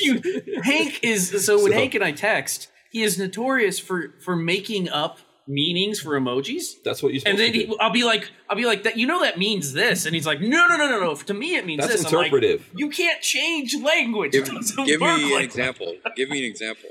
It's interpretive. Oh, God. What's the eyes wide open emoji you love using? Oh, hold on, let me see. What's your interpretation of it? Because it's like shock and surprise, or like, whoa, what are you doing? You know, the wide eye. Yeah, this one. Face. Yeah, I'm trying to see how exactly I could show you the thing that I'm talking about with that. What do you mean? What do I use it for? Hold on, I'm have a different you say it means something different to you. Which is not how language works. So, like, if I'm talking to you and you say something and I'm trying to give you the stare down, that's what you're talking about. Oh, that's what it is. Yeah, Hank's so stare down. So I'll use this. This is my stare down. That's not a stare down. That's not a stare down. That's like, you just what? I'm like, that's my wide-eyed disbelief of what the hell you're saying to me. Yeah. I mean, I get it. That's supposed to be what? Just surprised or embarrassed? Or surprise, yeah. Is that what the kids? I get it. And that's how these things are supposed to work. You know, they're gonna shift, slide around, and everything else. Yeah. Everything is evolving, though. Everything is evolving. So first of all, Cody, I thought you were Agent of Chaos, man. Who, me? Know? Yeah. If you're an anarchist, then you should definitely believe that emojicons are open. Can be whatever you want them to mean, right? Yes. Well, I mean, there's no doubt about it. There's no doubt about it. I increasingly find myself though in this strange conservative position, so I don't really know how to square it. Have you guys ever seen that commercial? I don't know if it's something about buying a house, and it's like when you buy a house, do you become your father? Have you seen that thing? I have. Where like younger people all of a sudden become really old because they bought a house, and now they're wrapping everything in plastic and they're complaining about the prices of stuff. And this kind of like making fun of the boomers kind of a thing. So you're going to get there. I see it all the time. I see it in those around me and stuff. Yeah, I do feel this tension because, gosh, I definitely know how to party. But I guess our moment requires more from us these days. And I wish I wasn't getting sued all the time. The kids that are being born right now are going to treat you guys so rough. When you get old. Yeah, they already are. Okay? Sure. They're going to go, damn it, you don't have a chip in your head? Yeah, that's true. Yeah, we're really not going to understand that kind of stuff. No. Here's another touchy-feely question. How tough was it dealing? Because you were, mid-20s when you first started all the legal trouble? How tough was it dealing with that and going like, hey, I could wind up in prison for the rest of my life for dumb shit that I think should be legal or is legal? Yeah, I mean, it's quite an adjustment. And so Hank, I think you said you had your children when you were in your early 20s. Mm-hmm. So, maybe Dee Dee is like my child or something. I got in trouble at 24, basically. Mm-hmm. And I felt ever since then that I had to kind of surmount that trouble. And it's not really something that it's just always going to be with you, I guess. So maybe I'm still not used to just this mountain of problems. But I have such pity for the other people in our space who are starting to get in trouble because they don't seem to understand it. I think they look at my example and they go, oh, okay, I can handle that. Mm-hmm. And then they have these freakouts. And I won't name names, but I've really seen a bunch of people lose their composure in our space now very quickly and under almost no pressure. It's quite undignified. And so I wish I could say something about it. It's quite undignified. Sorry. That's the quote of the evening. Losing your pressure. Lou, what's the quote? If you could keep your head when all others around you are losing it. It's quite undignified. There you go. That's like you sound like somebody from the 20s. You smoking a cigar. Cody has this quiet sarcasm thing going. Well, it's like, what do you think this is, right? Everybody wants the micro cachet for being like a cool based 3D printer guy. And then when they get in trouble, they seem to freak out and act like they don't deserve it. Well, that's the other part of it, as far as I'm concerned. And I don't think you get the one without the other. I've certainly lived that way. So. Yeah, I mean, isn't it like what Mike Tyson used to say? Everyone has a plan until they get punched in the face. I was waiting. I knew there was a quote that was perfect for that. And you're absolutely correct. That's a quote. That's a quote for all time, man. That's up there with anything Alexander the Great said. That's and it's absolutely true. But when you're 3D printing guns in this environment, you are asking to be punched in the face. So you shouldn't cry out and ask why it happened when it happens. And so I guess that'll be my answer to you. Like I've definitely tried to get used to being punched in the face repeatedly. It doesn't really feel better the more it happens, but you can get more used to it, I think. Yeah, I think that, definitely we're just living in an age. I think it's when people are looking to solve problems that are happening right now, this is one of the things. Like, everyone wants attention. It's kind of easy. We have the 15-second attention machine. There's lots of people chasing that, and they don't realize that everything has a price. Every single thing has a price. That's like, physics, right? You're going to pay for whatever it is you get here. That's the thing I learned quickly getting into the YouTube scene, because as a you look at it and you're like, man, I can get free guns from people, and then I just make a video, it's awesome. And you're like, no, goddamn, that is like days of my life for that quote unquote free gun. There's a price to all of it. Yeah, everything has a price. Yeah. Yeah, and I'd say, damn, yeah, I like where we've gotten, but I don't know that I like the price. When I look back, it's been a price for sure. But now that I'm here, I feel like this is Spangler's, and this is old school stuff, but it's like, I like the post. I'll man the post, and I hope to teach other 3D printed people this demeanor over time.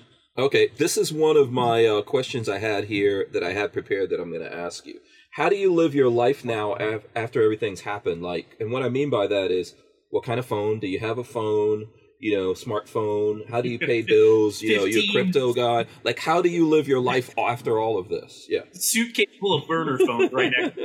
You were always ready. Like, what is that? What was the movie? What was the movie with Al Pacino and Robert De Niro where he was like, you better be ready to walk away in 30 seconds. Yeah, that's Heat, man. That's Michael Mann. That's a good movie. That's probably Michael Mann's best movie, although he does not like when you ask him about it. So really? Wait, hold on. You asked? Did you get a chance to ask him about it? Let's not skip. I'm just gonna say, don't ask Michael Mann about Heat. Really? What? Best shootout scenes out of any movie. Yeah, that movie is used as a class. They play that movie in classes on tactics. Oh, sure. Like very accurate gunplay. The audio engineering on it was really accurate about how loud the guns were in theaters. Yeah. We did a movie night on that. Sometimes we do a movie night around here. We do this thing like on the podcast, like we talk about a specific movie, and then everyone that comes in, we all talk about the movie, and that was the first one. Heat. It's amazing. Yeah, it was good. Very good. Yeah, I will. Well, there's for me, it's all Michael Mann is all like high modernism and like long lenses and his cinema. Gosh, there's a lot to talk about here. I see we only have a minute left, so I'll say I will answer your question. But maybe I'll begin to answer your question after the break. In the meantime, I would say like the alienated man in the metropole, who feels his only recourse is the firearm or something. Like this is the film of Michael Mann, and maybe it's less about the gunplay itself than like about men who don't know anything other than how to, maybe like me at this point, how to like alienate themselves and secede from themselves and everyone around them. Like, he has a kind of sophistication about his movies, didn't he? Was it Collateral? What was the movie with Tom Cruise and Jamie Foxx? Wasn't that Michael? I think that was Collateral, right? Where he's the wolf in the city, and Jamie Foxx is like the taxi driver. And that was very good. Jamie Foxx is like a weird actor that he does brilliantly in some movies, and then every other movie is horrible. That's an incredible role. I think that's one of my favorite of his roles for sure. Yeah, absolutely. That was a great movie. That was a good Michael Mann. I'll have to go and follow up on Michael Mann movies. Thief. Check out Thief. Yeah, I'm on a Farrelly Brothers kick right now. We're going to take a break and come right back. The Who Moved My Freedom podcast is made possible by our partners at 2A Commerce. Veteran owned and with over 20 years experience, 2A Commerce is the leader in custom e-commerce and web application development in the shooting sports industry. Clients include major brands such as Guard Dog Body Armor, Sylvan Arms, AccuFire Technologies, The Tactical Games, Warrior Knife Company, and yours truly, Hank Strange. Visit 2A Commerce and support this show by supporting them. Once again, visit the number 2acommerce.com. This will be on YouTube tomorrow. We're just having a little bit of chat in the background here. So this will be on YouTube tomorrow, and it'll be on iTunes and all that kind of stuff as well. I was saying that, I'm on a big Farrelly Brothers kick. Do you guys know about the Farrelly Brothers? I might not be even pronouncing it right. So Me, Myself, and Irene. I know that movie. That's one of us. There's Something About Mary. They have a very specific way of doing movies, and I kind of. There's Something About Mary, man. I just saw the trailer for that again the other day. That thing is so crazy. That is a wild movie. Yeah, it's very funny. I made my my kids and we were watching it. I like, I'm into the really stylized movies where you could tell who made the movie when you look at it, and I feel the same way about. I see myself as a filmmaker. That's really why I started doing YouTube. It has always been my aspirations to be a filmmaker, and that's what I'm up to here on YouTube. So that's great, man. Who's your favorite cinematographer? Cinematographer. Oh no, I don't ever look. I do look at the cinematographers, but I don't know. I always look at everything from the director point of view, I think. Sure. Yeah. Of course. But obviously the cinematographers really create, that sense of feel. And I think probably the best ones would be the ones that everyone winds up mimicking later. So I can't answer it unless I go look at IMDb. But I would say the cinematography on the original Matrix movies is pretty good because everyone copied it. And it kind of like puts you right into that frame of mind, like you're kind of in this computer game. I would have to look that up and see who did it. But I like that. And then everyone copied it, and now it's kind of like, eventually becomes overused, I would say. That's worth looking up. I don't know who did the cinematography for Matrix. Who did the original? Let me see. Matrix. Looking at I'll look it up. IMDb here. Yeah, I would have to look at all cast and crew. Go ahead. Mm-hmm. It says Bill Pope. I like listening to film school recordings and stuff like on YouTube just in the background. So I'm with you, man. I don't necessarily see myself as a filmmaker, but maybe I want to be, in another life or something. Yeah, me too. I was just saying yesterday, one of my favorite movies of all time, Space Truckers. I like horrible movies. Yeah. You got Red Letter Media has a lot of those best of the worst films. They'll watch and they'll dissect some of the old movies and what they like about them, and I enjoy that too. Yeah, a great movie to me is a movie that you can watch over and over and over again. So I hate, with a passion, M. Night Shyamalan, and I know, he's supposed to be one of my people. I'm half Indian, but damn it, I hate that guy as a filmmaker. I mean, dude, The Sixth Sense, though, you know what they say? The Sixth Sense showed such...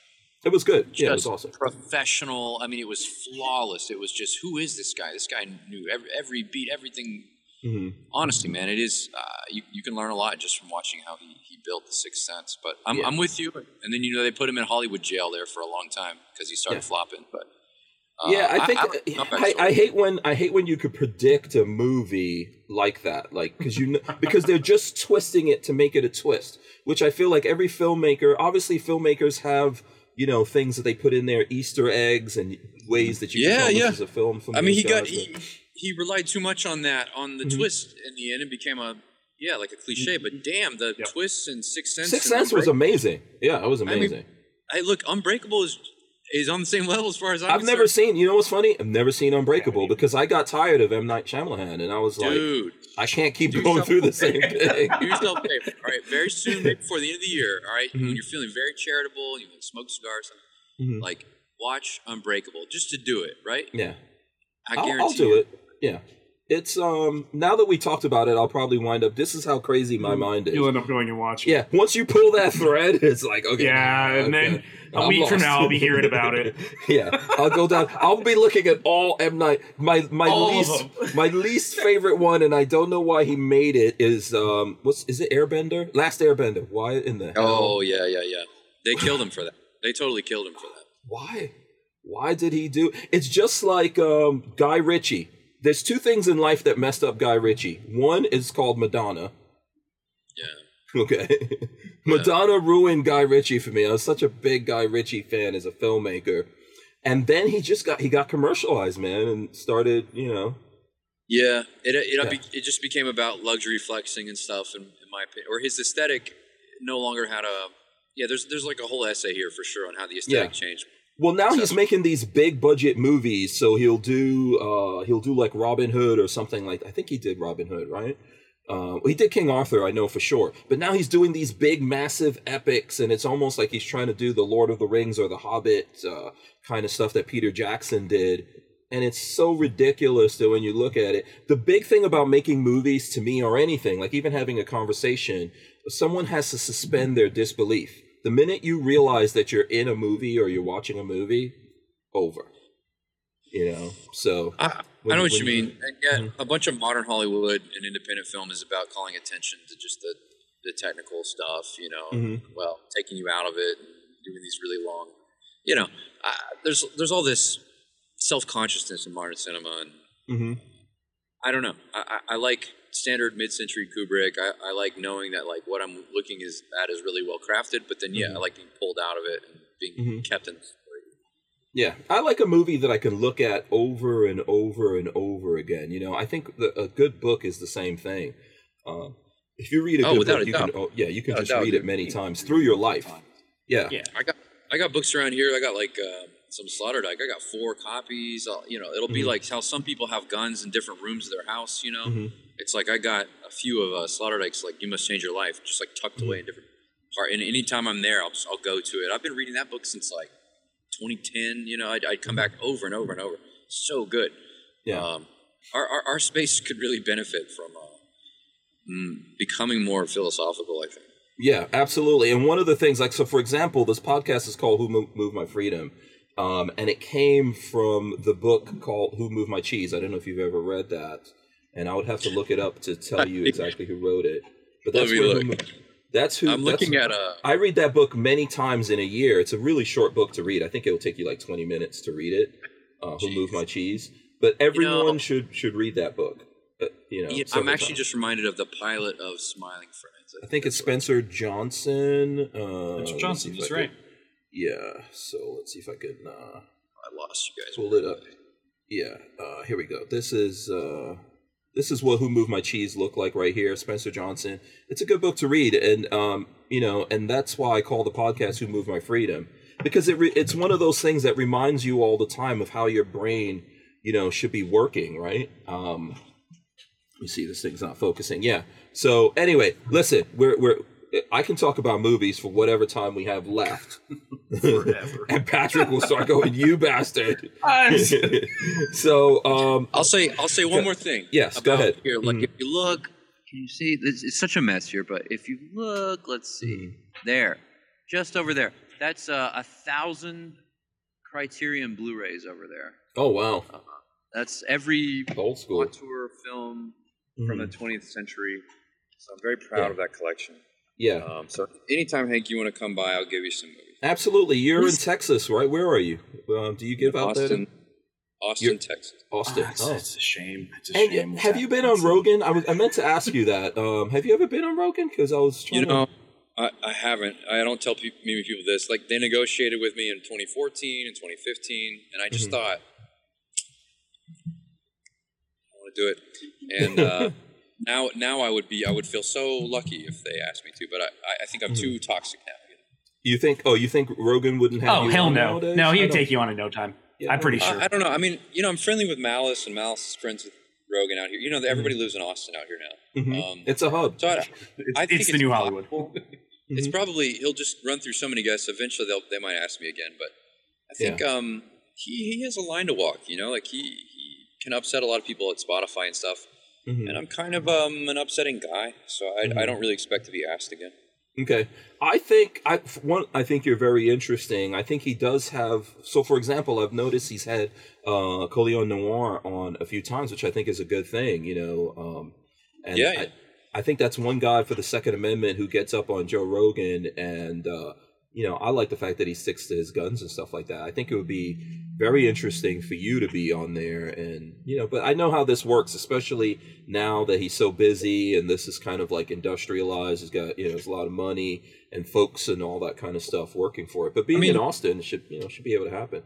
It'll probably happen. I think we're both going to be at this Alex Jones film premiere thing at the end of July. I mean, it's like eventually I've seen him a few times, like in Vegas and stuff. Maybe it'll happen. Again, man, I'm very sensitive to where the culture is, and I think it would be too much for Mr. Rogan to risk to even platform me. Yeah. You know what I mean? Here's my suggestion. If you know you're going to run into Joe Rogan somewhere, I say get a very nice salmon pink silk shirt, big collars, rock that. You probably get his attention. The reason why I'm saying this, because it was so weird. I remember when it happened, when he had Elon Musk on, he wore this weird I was like, why? I always see him in a t-shirt or whatever, and Musk came on and he wore this, like, am I wrong about that? If people go back, I don't recall, but it sounds right.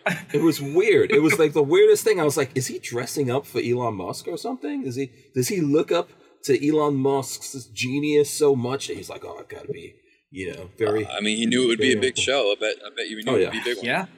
Alex Jones is my favorite, man. The quote, he goes, Joe, I'm a little bit retarded. I love that. Yeah, Alex Jones, I think, is probably the bigger ones, although that made big news. Okay, so the question, though, that we were asking you before we came to the break was, like, how do you live your life differently now? So what kind of, are you off grid? This is what I'm trying to get to here. I think I'm very much on the grid. By the way, is there a delay now with my feed? There may be. Yeah, I saw a little thing, but I think you're good. Very minor, if anything. Yeah. Okay, good.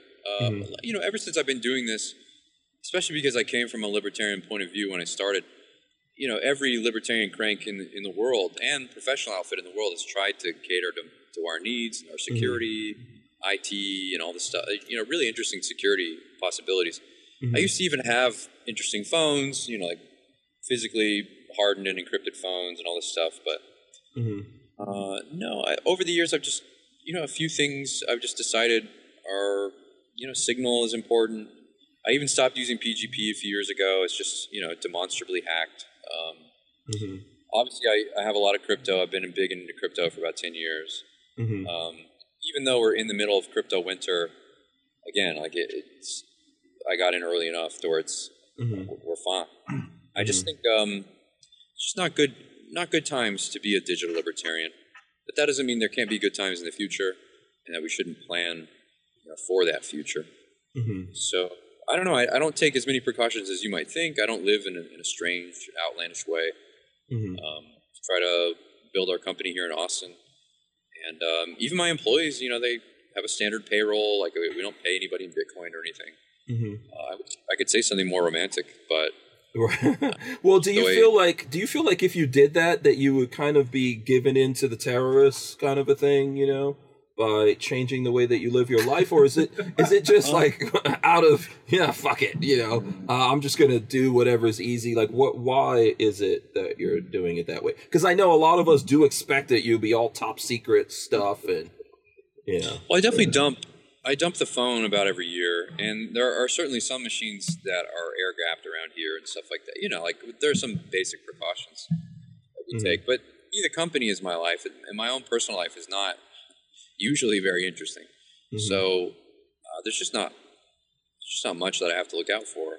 But I have an interesting correspondence with a number of people doing interesting things, and for their sake, I will follow their protocols, and I. Because I've been in practice over the years doing these things, I'm good at doing that. So I still think it's good to be in the practice and to know about graphene and virtual SIM cards and all this bullshit. It's fine. I just, for my own sake, it's not that useful. Maybe when I'm traveling internationally it is. but I just don't really do that these days. Okay. Yeah, I just got my first virtual SIM card because we switched over to the 13s. And I didn't even realize that was a thing until I started looking into it. So is that good or bad? Look, it depends on what you're trying to do, I guess. But yeah, like if you can get Google off your phone and, blah, blah, blah. These things have basic directions that everybody can kind of understand. And that's not getting easier to do. But, there's like interesting Nokia commercial offerings and stuff every few years, like people who are privacy conscious will get like a cool new thing. And there's always interesting software and OS projects out there to cater to the privacy conscious. It's just not my daily thing. It's not my bread and butter, but there's certainly a lot out there in a lot of communities. Like even this most recent conference we did, Bear Arms and Bitcoin, there are a number of privacy specialists there. Anybody who's really interested, who's close to our space, can kind of learn all that there is to learn within a day or two about what they should be doing. So I would just point you to a younger 3D gun printer than me. He can tell you all about what you need to do. Okay.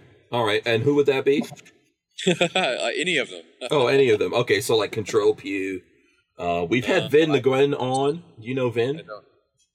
Yeah, of course. I don't know what the catalog privacy standards are or anything. I'm not sure, but I would say especially if they're 3D gun printing and they're like not in the United States, for example, ask them what they do. Interesting. Yeah. So go ahead, Patrick. No, I was just gonna say the 3D World I think lost a guy a couple years back, was it? Oh, anybody knows? Yeah, that I can't remember his name. He was on. He was on that. He did a Vice interview as well, and then you can't remember Jay Stark's name? Is that who it is? Yeah. Jay Stark, dude. Yeah, obviously he had some privacy interests, but he made certain concessions as well, and in the end, obviously it catches up to you. But you can't be perfect. How long can you be perfect, right? These things are. I'm not trying to tell people to not try to be perfect, but it's better to just practice a digital hygiene. Maybe like what you're doing, Hank, where you're not really trying to hide anything, probably. You're just trying to get more and more independent, maybe, or more and more practice at being independent. I think at the end, if they want to get you, they're going to get you, but we're living life. I mean, life should be danger. At one point we were running from the saber-toothed tigers and stuff like that, It's not, I wouldn't step in front of a speeding locomotive or anything like that. But if people are really set on getting you, man, especially the government, they're using everyone's money against you. So what are you going to do about that? Yeah, there's no doubt. And then even like the worst part about like digital anarchist activism and stuff is often that it's styled as anti-government. But you find that kind of a lot of it supports government narratives. So it's like you take all this effort and then you realize you may not even be opposing the power that you think you are. It's really terrible. I don't know. I don't always have clarity on like how to live or what the best thing is to do. But to directly answer your question, man, I just try to run my business because I know they don't want that. So I take the steps and measures necessary. I manage security and other things like that to run the business, to know there's continuity, to know there's insurance, to know there's other kinds of lines that keep the business going. So that's my contribution. Yeah, I think you're doing very well, man. From what I'm seeing here, I think you're very well balanced and all that kind of stuff. I mean, I'm not following you around every day like the CIA or whoever else is. So I was, what thing for me, like you said, life should be danger. So I like to date like unbalanced women, for example. Oh boy, I try to get like an infusion of it because it's like obviously I love chaos. It's just like I don't feel like I'm that chaotic of a person, so I have to import. I wonder if that includes chaos. the current one that you were looking at over at the side at. No, unstable women. That girl's great. She's a sweetheart. She's not crazy. I mean, she's crazy, but she's not like unstable. Oh, okay. The sexy time with an unstable girl is fantastic. Yeah. But do you really need that chaos No. in all other aspects of your lives? Look, dude, stone cold. Those crazy girls can do it better. Way better than you ever thought possible. But you got to deal with that. Yeah. And there's 24 hours in a day, man. And it's like, you're pushing it just to get 1 hour out of that. So it's like... I think you're better off finding a nerdy girl. A lot of nerdy girls look all sweet and innocent on the outside and are completely the opposite of that. And it's way better than a cray-cray chick, okay? Look, if you wake up with a chick pointing your gun at you, you are not in the right situation. It's happened to me in my life, and I've learned to not be in those situations ever again. Yeah, in my current situation, that'd be a tough one. But I can't say it doesn't have an appeal. Okay, all right. Listen. So, and then with Bitcoin, before I know we've got like 30 seconds here, but we'll obviously it's taking a dive right now. You're still in though. You're not changing anything. No. I think all those shitcoiners should be punished and have extreme scrotal torture, and it's fine with me. It's fine. Wipe them all out. If you don't mind saying, what was the price point when you first became aware of Bitcoin? Yeah. So here's what. Here's what we should do. Let's take this quick break. We're going to come back. We are going to wrap up, but yeah, we'll let Cody answer. Because I have a Bitcoin story. Sure. We wouldn't be able to keep the Who Moved My Freedom podcast going without the support of manufacturers like Safety Harbor Firearms. SHF is a quintessential family-owned small business, totally representative of the American dream. Safety Harbor Firearms is a Florida-based manufacturer of the compact entry stock and the SHTF 50 upper for an AR-15 lower. Also, SHF happily delivers on your Sten gun parts needs. So don't forget to check out stenparts.com and safetyharborfirearms.com. Yeah, so just some quick stuff here. We were just talking about Safety Harbor Firearms. Walter of Safety Harbor Firearms is in the chat. He says he's looking for a Polish PM6.3 rack barrel that he could borrow. Okay. He says even a chopped up barrel will work. I don't know what's going on with that. So if anyone could do has any thing on that, let me or Babyface or Walter know. And DLD said this. He said, Cody, just know that you inspire a lot of people, man, especially with your resilience, brother. Never quit. From DLD. Thank you. Hey, that's nice. It's real nice, man. Yeah, he's a good dude. Okay, so go ahead. You were gonna. When were you? Yeah, before we sign off, when were you first aware of crypto? What was the price point? Bitcoin. Well, I mean, look, I heard about it in college. That was like 2010 for me, but I dismissed it. I started accepting it in August of 2012. That's not too bad. Still, okay, that's not bad. It's pretty good. I think we were often at around $12, $12 or $13 when we were getting quite a bit of it in the beginning. And then I remember when it made it to $30 in February of 2013, and I was like, oh boy. How do I not sell? And then let's see. I remember meeting Brian Armstrong around that time, and I watched it go all the way up to 250, and I was heavily involved. So we did most of our Bitcoin, before it was $250. So we made a fair amount of money. Like I could probably restart this company a few times over, just off the price of Bitcoin now. But my plan is to just use that as a last resort to endure all the attacks that the anti-gunners plan and will plan, and I hope I just hope to be a man for all seasons here and just to weather whatever storm is possible as long as the laws will permit us to keep working. Yeah, absolutely. I think that's a pretty good way to look at it. So you don't think that the bottom's falling out here? I know that's what a lot of people are worried about, and we're still talking about what's Bitcoin at 20,000. 20. Well, I think it popped under 20 right before the show. I don't know where you check, but I'm definitely looking every day at. And I'm not in Bitcoin. I am in Tusk. I don't know if you've heard of Tusk. They sponsor the show. You probably heard it come on here. Basically, it's a crypto that is pro a lot of things, but also pro gun, and it's something designed that we can actually use and buy and sell stuff. So they're at the first Makers Match. They supported the first Makers Match, and probably the second. I don't know, but okay, so Bitcoin's above 20. Look, I could see it easily falling back down to 10 or 6 or something. I don't care. I'm sure a lot of people do care. I think the dollar is in trouble, and it's okay right now that Bitcoin's aligned with other risk assets. It's fine. Obviously, a lot of the funds and the other firms need to have a shakeout, need to be wiped out. So Bitcoin is a bubble. It's a legitimate store of value, and I'm long naked Bitcoin, but also it can pop and go to zero. Like I certainly recognize that. I kind of just don't care, and I think the economics are sound. Like it's truly a unique and revolutionary invention, And I think all other cryptos will tend toward Bitcoin. I'm kind of a maximalist. That probably makes me fully a maximalist. And I've been a maximalist for a long time, so I'm going to stay in Bitcoin. That's where I think the action's at. But I'm not there to get rich. I'm just there to, I need to store value over a great period of time because I want to continue to fight anti-gun maniacs. You know? So Bitcoin, I think, is a good way to do that. If you're just holding a bunch of dollars right now, God, you're probably losing 20%. Every day you lose massive amounts with inflation. Yeah, absolutely. That's what a lot of people out there need to realize. Like, everything is a Ponzi scheme if you put it in the right light. You know, ultimately in life you have to take risks. That's what it's about. You know, you want to mitigate it. You know, depending on who you are. And yeah.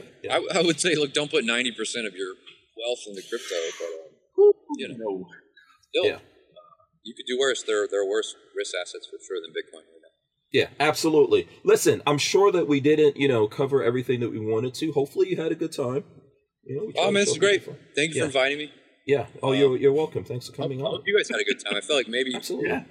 You probably wanted to talk more about guns, and I never. No, this podcast is not only about. We are gun guys. We do a lot of guns. I mean, we have guns. We shoot guns. We're involved in building them. We do a lot of stuff. What I try to do with this podcast is, show folks out there that this is a whole life, and we're well-rounded people, most of us. There's all kinds of different people in the gun world, so I really did enjoy it. I'm gonna let Patrick speak for himself here. No, it was great. This was fun to talk about. Yeah, and from the chat and the way everyone's reacting, I think they did as well. Here's what I'm going to do. I'm going to let both of you guys here tell the folks out there what they can, how they can, where to follow you, how to support you guys, and all that kind of stuff. I'll start with Babyface P. Patrick, where can people go? It's always the same, youtube.com/babyfaceP. I do have some projects. P320 will be soon. I got to rebuild the 1911 so I can show you guys how to do that. That'll be coming up maybe this weekend. I'll get that done when Marley's at work. But there is stuff coming down the pike, so stay tuned.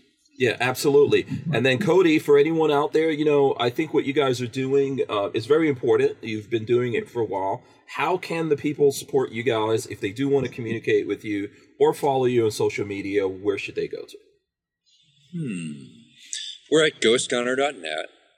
We're at defcad.com. And look, I think the best way to follow us right now might be on like the ghostguns.com Twitter or something like that. There's a lot of ways to get to it. So just check it out. Get on one of those email lists. There's always going to be some kind of lawsuit or product happening. And, if you want to help us push back, please, we ask you to help. Absolutely. And if we'll talk about this afterwards, obviously, but if there's ever anything that we could do to help, I would be happy to do that. And, whatever access we can give you to the community, the folks out there that we know, we'll be happy to do it.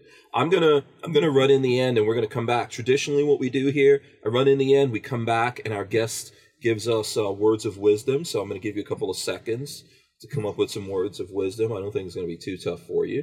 So let me run in the end right now. I'll be right back here in a few seconds. All right, guys, thanks so much for hanging out with us here. This is going to be it for this week. We'll be back next week with Free For All Monday. We're going to rip the audio out of this, throw it up on iTunes. It's going to be on Podbean. You can get it on Audible. Anywhere that you get audio podcasts from, you can find the Who Moved My Freedom podcast. We're also part of the Firearms Radio Network, so a big shout out to all the folks who are coming in for that. Big thanks to Cody Wilson. I do want to thank Babyface P for joining us here. But big thanks to Cody Wilson for coming on here. This is one of the shows that I've wanted to do for a long time, so I'm really glad that you did it. And I do want to thank Lola for doing all the work and stuff like that to make it happen. Cody, words of wisdom. I should thank Lola too. Look, the only thing that occurs to me is the Second Amendment language from the Fairfax Militia Resolves. All right, the standing army, times of peace, is ever dangerous. The liberty of a free people, therefore the right to keep and bear arms shall not be infringed. There you go. All right. Yeah, absolutely. That was great. All right, guys, we will see you. Thank you so much. I'm going to end everything. Cody, stay right there. I got to press a whole bunch of buttons to end this.